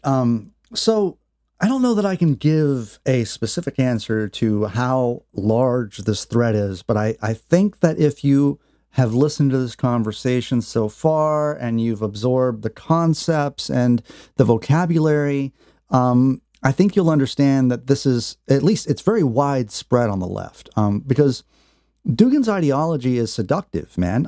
And I'm especially concerned for young comrades who are eager to assume a political identity on the Cartesian graph, right? So if you're one of these people that's looking around, that's like, hey, maybe I'm an anarcho-communist, or you know what, maybe anarcho-syndicalist, or I'm a paleo, I don't know, man. Just I think that if you're trying to like identify somewhere and find a sort of ideological home, there is within the coded language and sort of ulterior motivations, I think the stuff can be very seductive, and I'm worried about that, In addition to that, like in a recent interview I had with Dr. Wahid Azal, he's a Sufi Muslim, right? And he was searching for left activist spaces after 9/11 that were ecologically minded and spiritually affirming. And he wrote a 2016 article about Duginists actually recruiting specifically anti-imperialists and anti-Salafi Muslims via social media.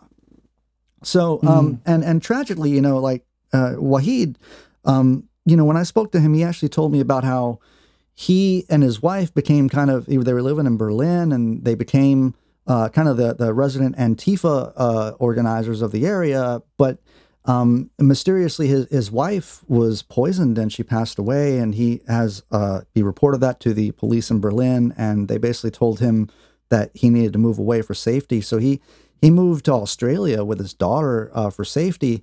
And he's convinced that Duginists that he was in the midst of in Berlin in these organizing spaces are connected to the mysterious death of his wife.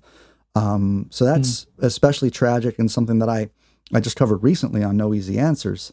But there's also like this group called CPI, Center for Political Innovation. I mean, they are the main proponents of this sort of patriotic socialism thing you've seen pop up in the discourse. And certain streamers have taken this up, namely like Jackson Hinkle and Peter Coffin. And, of course, these two are under the umbrella of Caleb Maupin, who is formerly of Russia Today.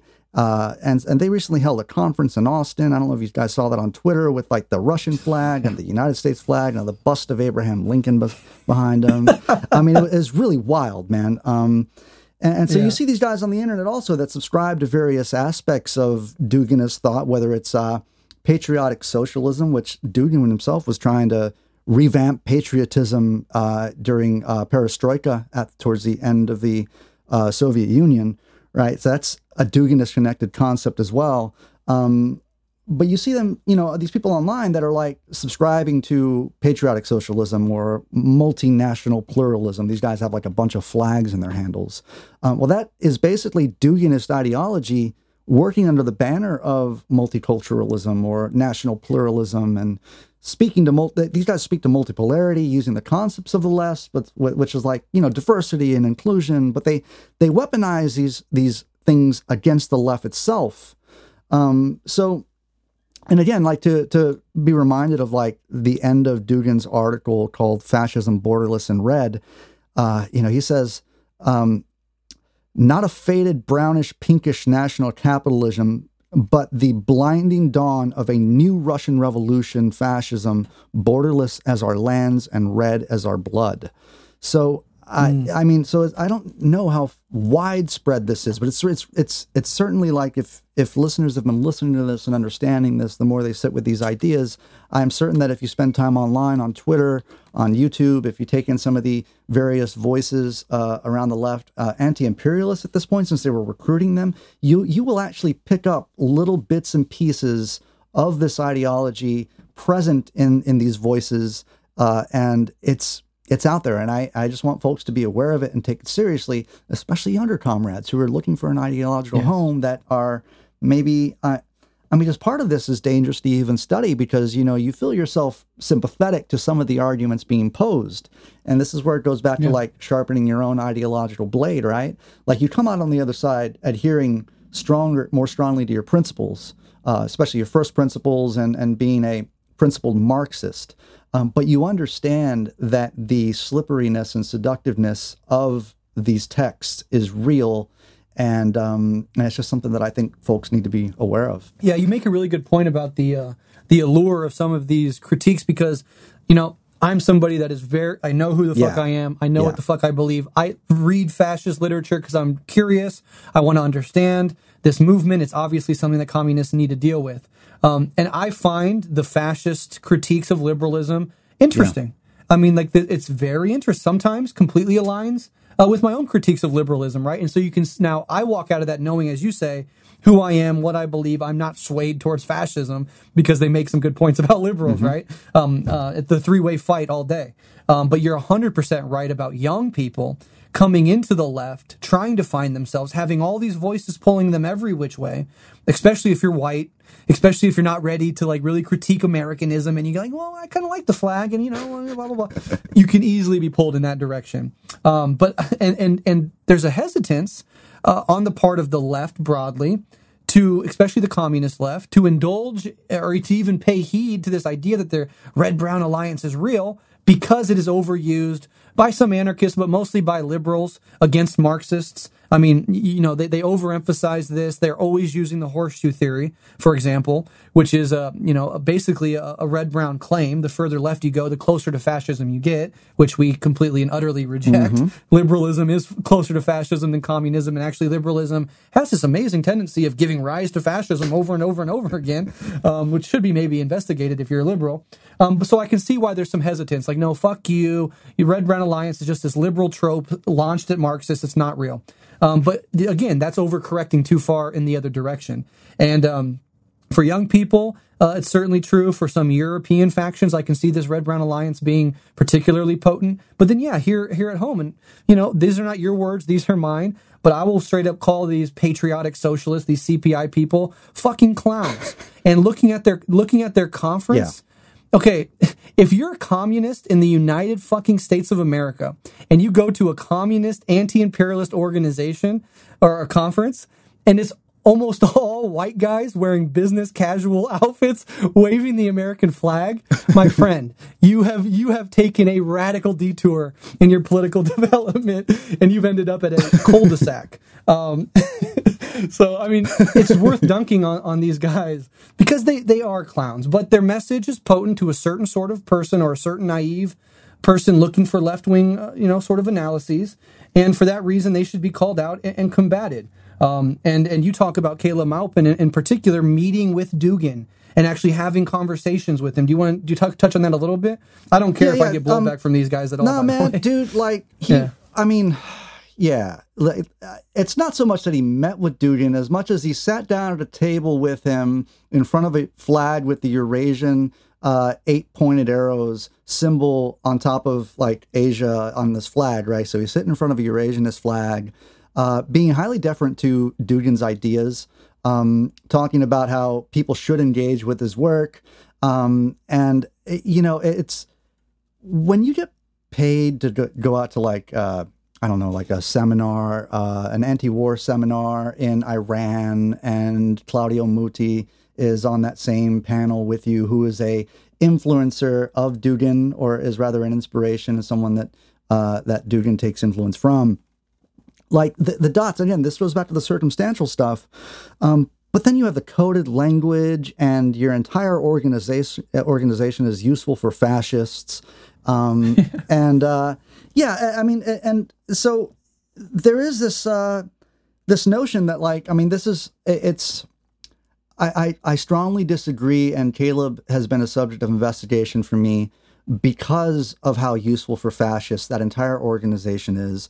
And like you said, when you end up in a conference full of a bunch of white guys, specifically with people who are actually, the people that gave speeches there, all these speeches are online now. So you can go listen to Haas talk about how leftists should stop being a reservoir that communists recruit from. I mean, like, what is that? Like, it's like you've gone from being like, hey, maybe we should talk to some of these QAnon January 6 people, to now we should specifically recruit from fascists and conservatives. And, it's completely misguided at best and crypto-fascist at worst. And like I said, I don't even want to give them the credit of import because they're small fries, right? They're little people, and they're small. It's a small organization. But they've stimulated some of the discourse, and that honestly, that's we're losing comrades to this. We're losing people that like fall into the orbit of people like Caleb Maupin. We're losing people who were otherwise comrades who have been deceived and fall into this sort of supporting of multipolarity, but actually it's underneath like a Duginist sort of operation versus like fighting for a better world that right. all principled communists should be doing, so advancing the interest of a certain state over the interest of the masses at large. Yeah, I mean, it's nationalist at its root, for sure. And so that's primarily one of the main reasons why I got interested in this stuff, is I'm just tired of losing comrades, man. You go from trusting a voice one day to having a guy being a COVID conspiritualist, the next day, I mean, yeah. So a lot of this stuff, man, and your listeners, everybody out there, after you listen to this and you really absorb this stuff, go listen to go look at like stuff from the Gray Zone. Go look at, some of the work from Aleksandr Reed Ross. Just take all this stuff and understand that it's real, it's out there, it's geopolitically important, it's topical at the moment, and we're talking about all this stuff. But I mean, I'm not sitting over here like Charlie in the basement kind of thing, like with a bulletin board with red yarn drawn from point to point. I mean, these are all things that you can find for yourself. And I don't look at this as conspiratorial. I look at this as like kind of self-evident in many different scattered ways. So yeah. Yeah, we did an episode on Rev Left and Red Menace called On Patriotism, where we really take this entire idea that the American left should embrace patriotism to task. And so if you're interested in us demolishing that argument, you can go check that out for sure. But yeah, specifically, I think definitely with young people in particular, as the center falls out of American politics, people are looking for alternatives, and you can look left or you can look right. And there's a lot of different options on both directions, but we have to know that a lot of these people looking will be on YouTube. They'll be algorithmically primed. They'll be sent in certain directions. And we have to battle on this front for the minds of young people looking for alternatives so that they turn real left, not right, or turning right under the pretense that they're actually turning left, right? We have to do that work. And we can do that without lending credence to the over application of these terms. We can combat liberalism as well, but we have to combat fascism at the same time. So let's go ahead and move on. One more question before we wrap up here. And this is sort of a multi-pronged, and it's sort of a long one, but I'm going to lay it out there so that it's very clear what we're discussing. And I want to give you the opportunity to respond to some of these things. So, I liked your episode on Dugin. It was very informative. It was part of my prep for this episode.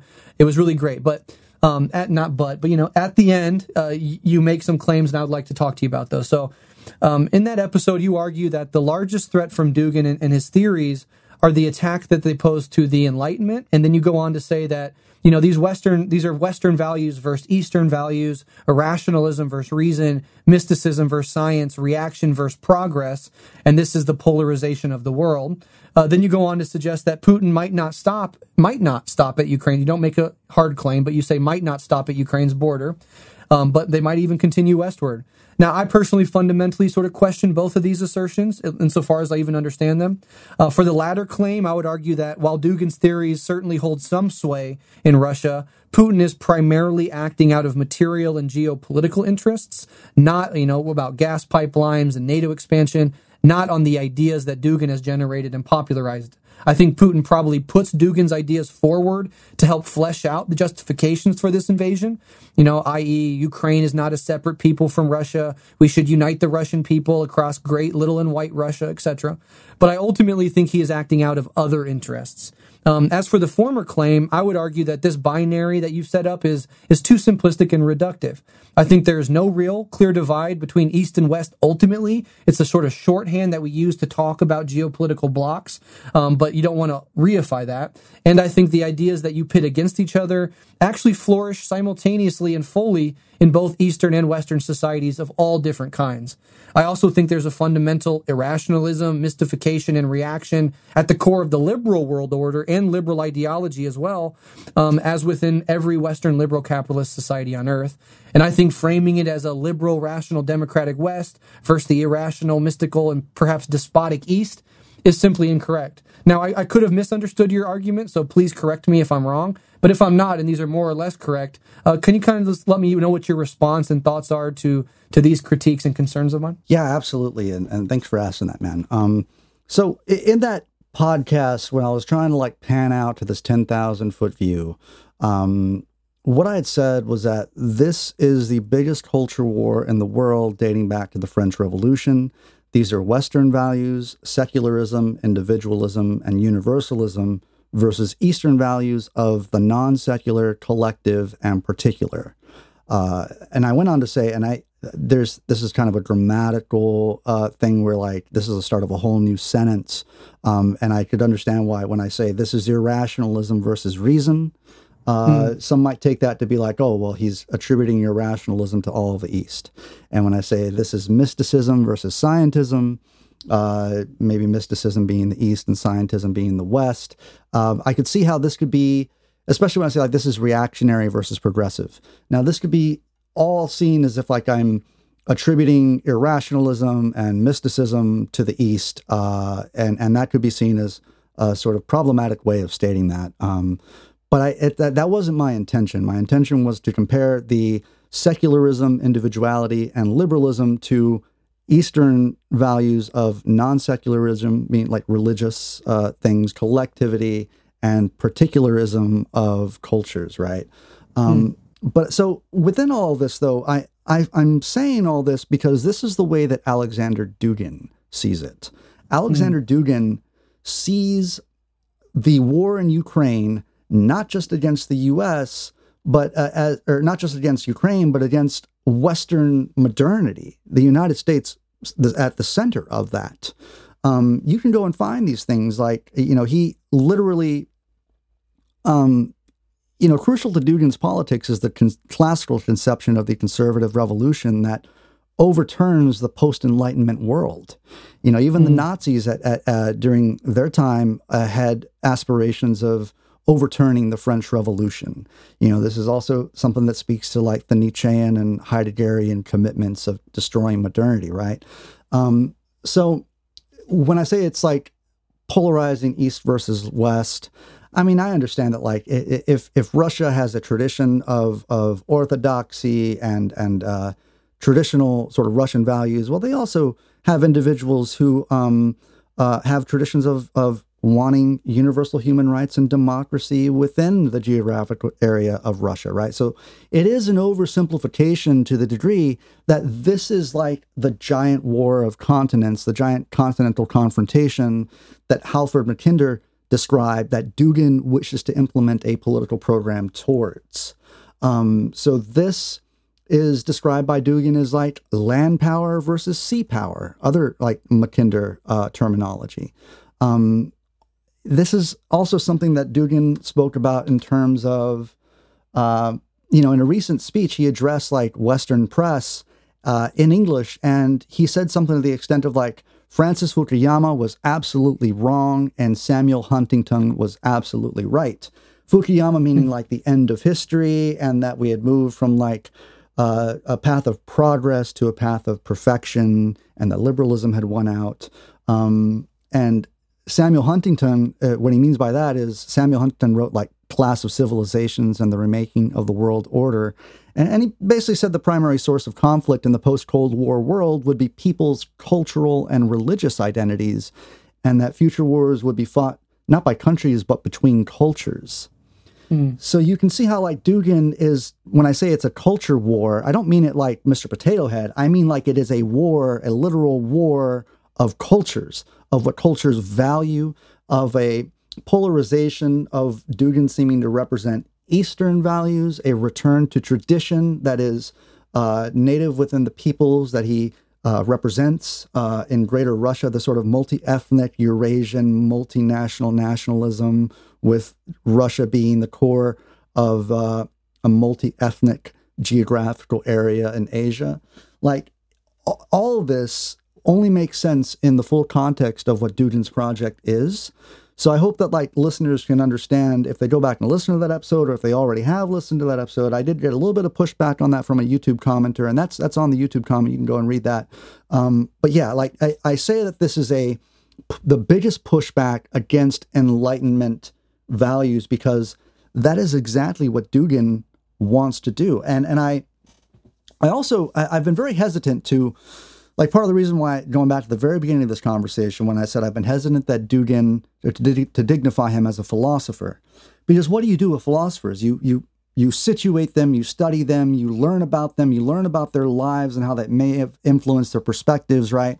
But if you look at Dugin, if we're going to place Dugin historically, as it relates to previous thinkers throughout the sort of anti-Enlightenment, train of thought, from everybody from like Joseph de Maistre to Edmund Burke to maybe even like Michael Oakeshott, all the way to Heidegger and Nietzsche, then Dugin would perhaps be something far more dangerous and real than any of these thinkers, because we've had nothing but reactionaries, right? We've had people that react to the French Revolution, that criticize the French Revolution. We've had people that critique modernities. This has been purely critique coming from the reactionary school of thought. And so Dugin, insofar as he is implemented, or insofar as he is drafted up and Putin is loosely following a geopolitical program, for Dugin, this being a pushback against Enlightenment values, that would give Dugin a sort of primacy as like a major philosopher that we'd have to teach him in universities, and history would have to write this stuff down in such a way that gives him great import. And I I really hope it doesn't come to that, because I think that Dugin is inconsistent. His writing is terrible. His ideas are the worst, and I am reluctant to give him that sort of import. So all that being said, I hope that that answers your question towards towards the concept of Dugin and the East versus West thing. And you had one more. Yeah, I'll rephrase that second question just really quickly. Yeah. So would you say it's fair that your argument here is that part of it is that there is a false sense of continuity across sentences that you didn't mean, and that you're actually talking about Dugin's binary that he props up. You are not advocating for this sort of binary. Am I correct? Sure. Yeah. It was a 10,000-foot view that I tried to sort of put in place from a Dugin sort of ideological perspective, thinking through to the logical end with all of its various implications that might have. Yeah. Okay. Yeah, and then the other point I just wanted to make is about liberal and Marxism relationship to modernity and the Enlightenment, because I think as a Marxist, we need to defend the promise of the Enlightenment against reaction. Yeah. But at the same time, we need to critique liberalism for its failure to actually live up to the standards that it pretends to in the Enlightenment.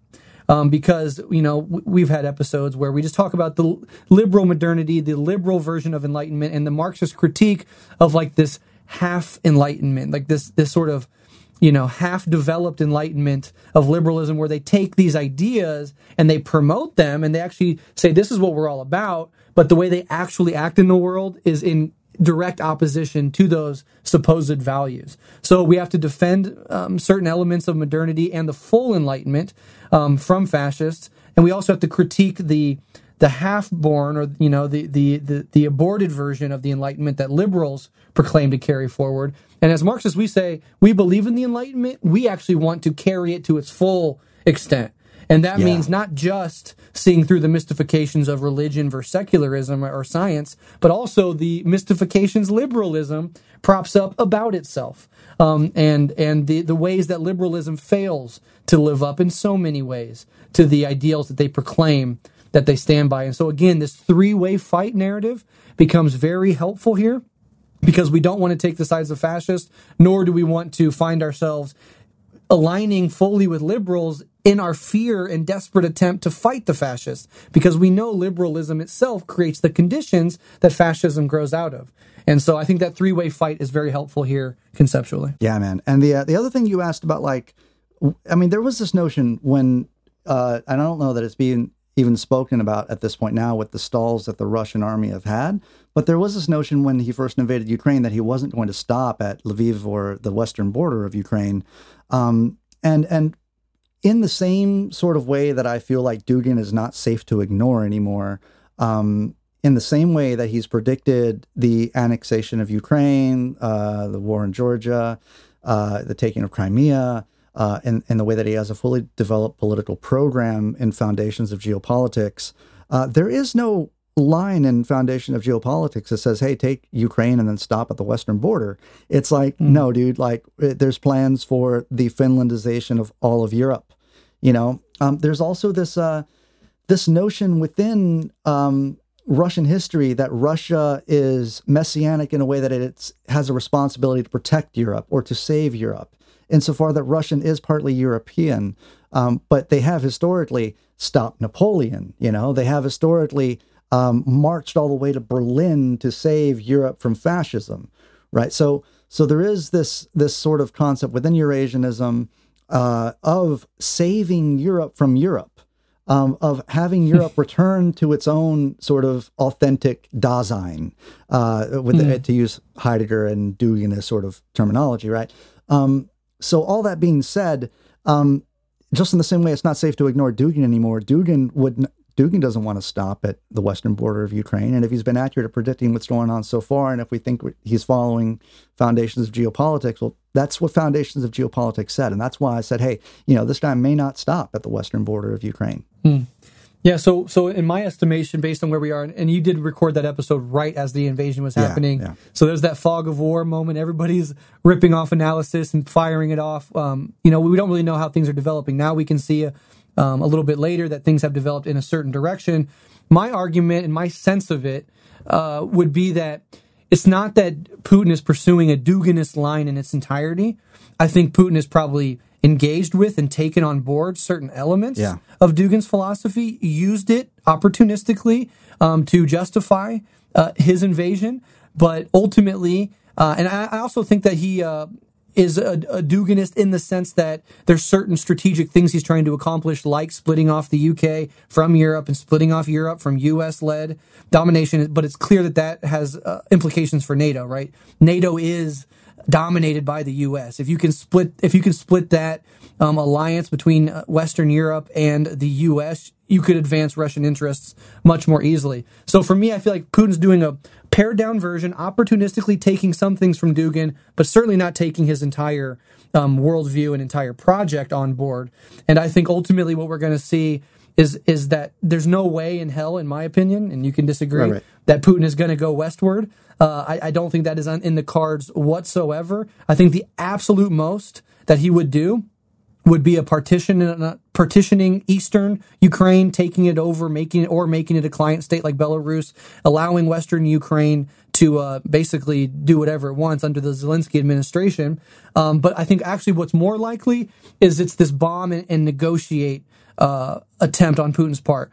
You've pushed us, from Putin's perspective, NATO, the U.S., Ukraine, you've pushed us into a corner. We're great Russia. We're not taking it. We're striking out. I'm going to fuck up your capacity to militarily attack us in the future. And I'm going to continue to devastate your country infrastructurally and economically until you agree to certain demands. And those demands are not, crazy, irrational demands, nor are they, I want to take over the world like Hitler did demands. They are, let me have Crimea, let the Donbass be an independent state, and please promise that Ukraine is going to remain neutral with regards to NATO and with regards to acting as a staging ground for NATO's weapons. So even though Ukraine is not a part of NATO and perhaps would never even be allowed to become formally a part of NATO, at least before this, they are using Ukraine and have been using Ukraine as a sort of staging ground, specifically since 2014 and the Maidan coup or revolution, however you want to talk about it. The U.S. has been funding, funneling, and supporting this war in the Donbass. And they are on the side of the Ukrainian nationalists, which have amongst them literal fascists, literal Nazis, etc. So I think all of those things are more likely than we take Ukraine and we continue westward. What are your thoughts? Yeah. No, I mean, I think it comes down to like a question of rationality, because we didn't think it was a rational choice for him to go into Ukraine when heretofore he's been a seemingly rational character, right? So it's a question of like, is he going to all of a sudden return to rationality and just take what he can get out of negotiations and this war, or is he going to continue with irrational decision making? And it may not even just be like progressing further west and maybe something else. I'm not even sure. But that's kind of the thing, right? Is like, how do you predict irrationality? It kind of is beyond reason. The second thing, the independent states, dude, like, yeah, sure, he recognized the independent states. But I think in terms of Putin, I don't think that it'll be long before, if those are completely recognized as independent states, they'll have Russian forces occupying those states at some point soon thereafter, right? And the third thing is that... And I know I didn't mention this before, but like going back to Dugin and Foundations of Geopolitics, he actually literally says in that book like that Russia should be the staging ground for an anti-American revolution. So take that for what it will. I mean, I think that all of these things are connected, and I don't have any doubts that Putin somehow sees the occupation of Ukraine or the military incursion as a pushback against American hegemony, as a pushback against sort of Western dominance, and maybe on a philosophical level, like Dugin feels that it's a pushback against Enlightenment values. I don't know if like Dugin thinks about like, oh, we're winning one for Joseph de Maistre or something. I don't think that like he's doing that, but I do think that it holds a specific significance for both Putin and for Dugin. Dugin more on a philosophical, eschatological sort of great confrontation of land and sea power sort of thing. And for Putin, it's probably just a pushback against like the dominance of liberal hegemony and a sort of reassertion of Russia as a capable and powerful state to not to be trifled with in a way. So yeah, for sure. Yeah. Just one point about because we've talked about it a few times, this irrationality point. And this is a widespread thing. Not necessarily that Putin is a crazy man, although that is a narrative, but that this move was fundamentally irrational, and that he's not getting out of it what he might have thought. Right? We hear the word miscalculation, and so if you try to take for granted that Putin is a rational actor, what he could have thought is this is going to put huge pressure on already existing divides within NATO and actually weaken that formation. It's done the opposite, but you can see how a reasonable, rational person could come to the conclusion with Germany getting 30% of its gas from Russia and Europe in general getting huge portions of its natural gas from Russia, and the U.S.'s belligerence and uncompromising nature that you could facilitate, especially after Trump and the delegitimization of the U.S. empire. You could actually widen these cracks, and that's not wholly irrational, even if it was ultimately wrong. But then I'd also say that there's a fucking fine line between irrationally invading Ukraine and this is a surprise attack. I am not showing my cards. Obviously he had to plan it for a year out because the amassing of forces on the border took a year. I'm going to not do anything that would indicate that I'm about to make this move as much as possible. And when it hits, it's going to be felt like it's irrational because it's going to come out of seemingly nowhere. But we've been planning it for a long time. These are my goals. This is what I want to do. It's a strong fucking move. It's a move that only certain countries would ever even think of doing. But we're Russia. We're proud and we're a fucking superpower. We have a long civilizational history and we're not going to take shit. You can see how that would be in his mind, whether you agree with it or not. And that obliterates, in my opinion, this idea that even that move into Ukraine was fundamentally irrational. It could have been miscalculated. He could have been wrong about it. But tactically, it could have been, this is going to be a surprise attack. They're going to have to scramble to get their shit together. And we could actually make some gains, especially if, from Putin's perspective, he feels like we've tried to compromise, we've tried to ask for a neutral Ukraine, we're continually getting pushed further and further back into a corner, so I'm letting it rip this time. So I don't know, that to me does not qualify as irrational, but I'd love to hear your thoughts. Right. Well, I don't really have a whole lot to say about the irrational action sort of thing. I mean, I think we can only get so far in psychologizing, the head of Putin.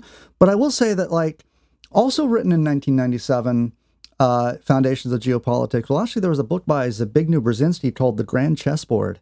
And in some of the latest public remarks by Aleksandr Dugin, he specifically talks about the move into Ukraine being a pushback against a game of chess between Zbigniew Brzezinski and Putin. And basically, U.S. hegemony being dominant, he relates it to Zbigniew Brzezinski or the U.S. playing a one-player game of chess.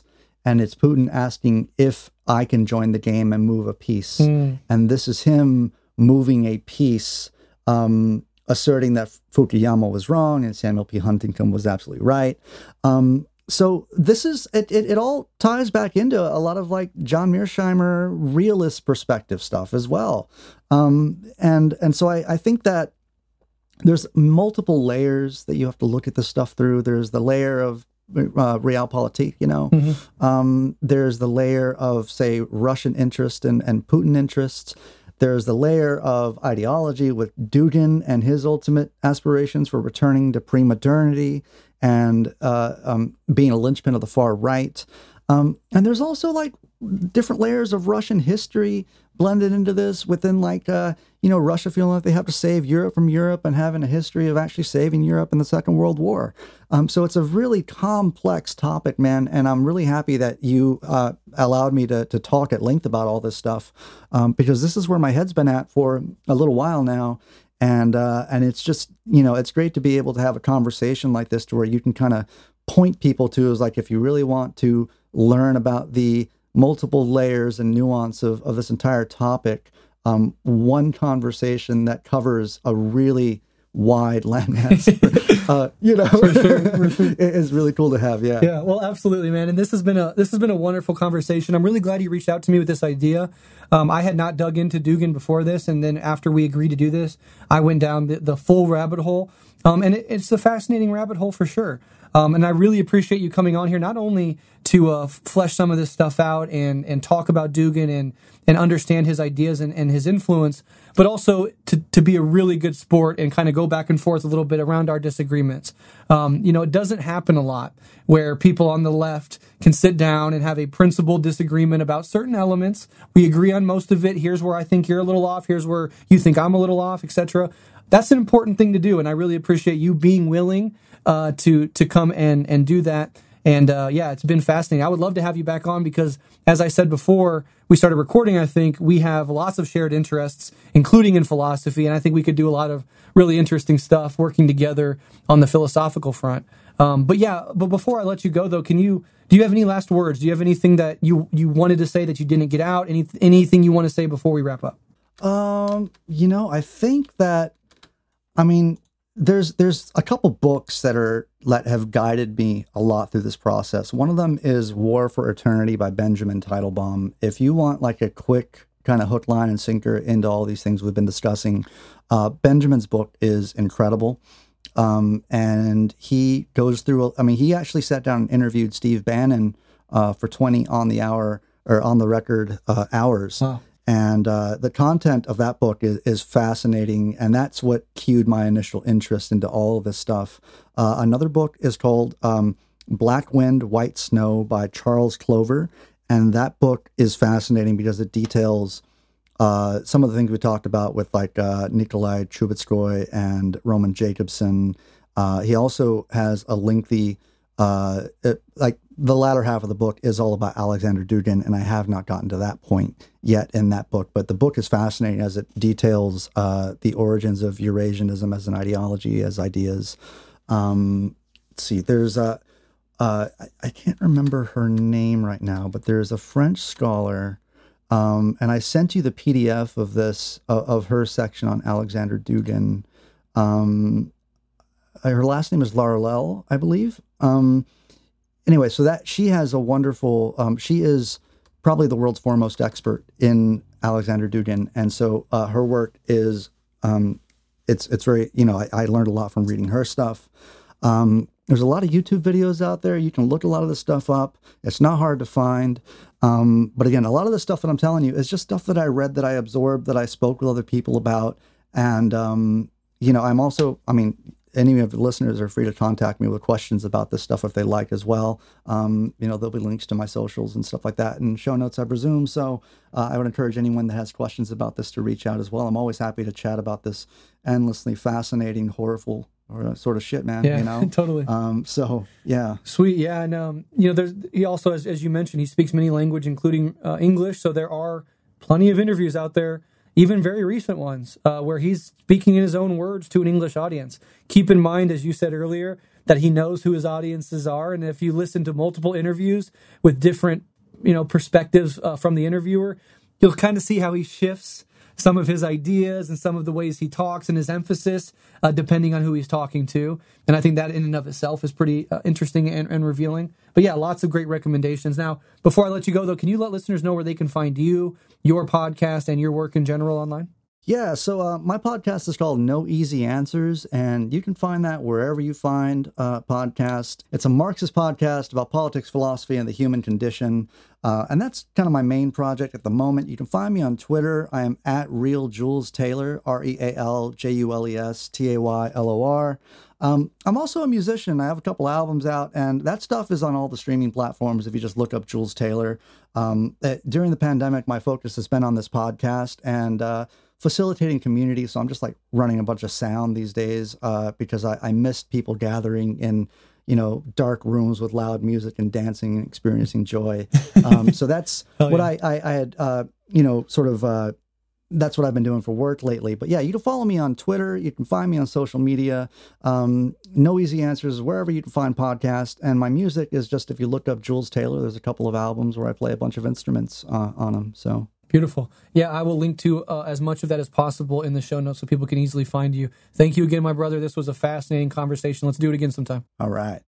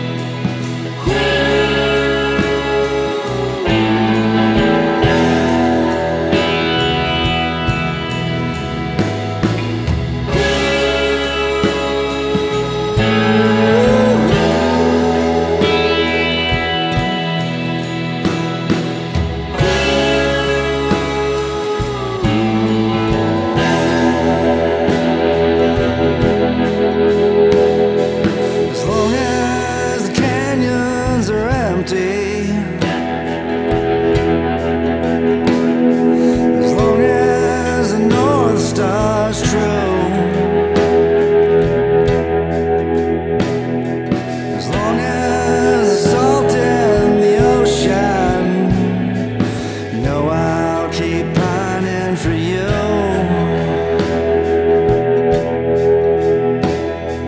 You know I'll keep pining for you.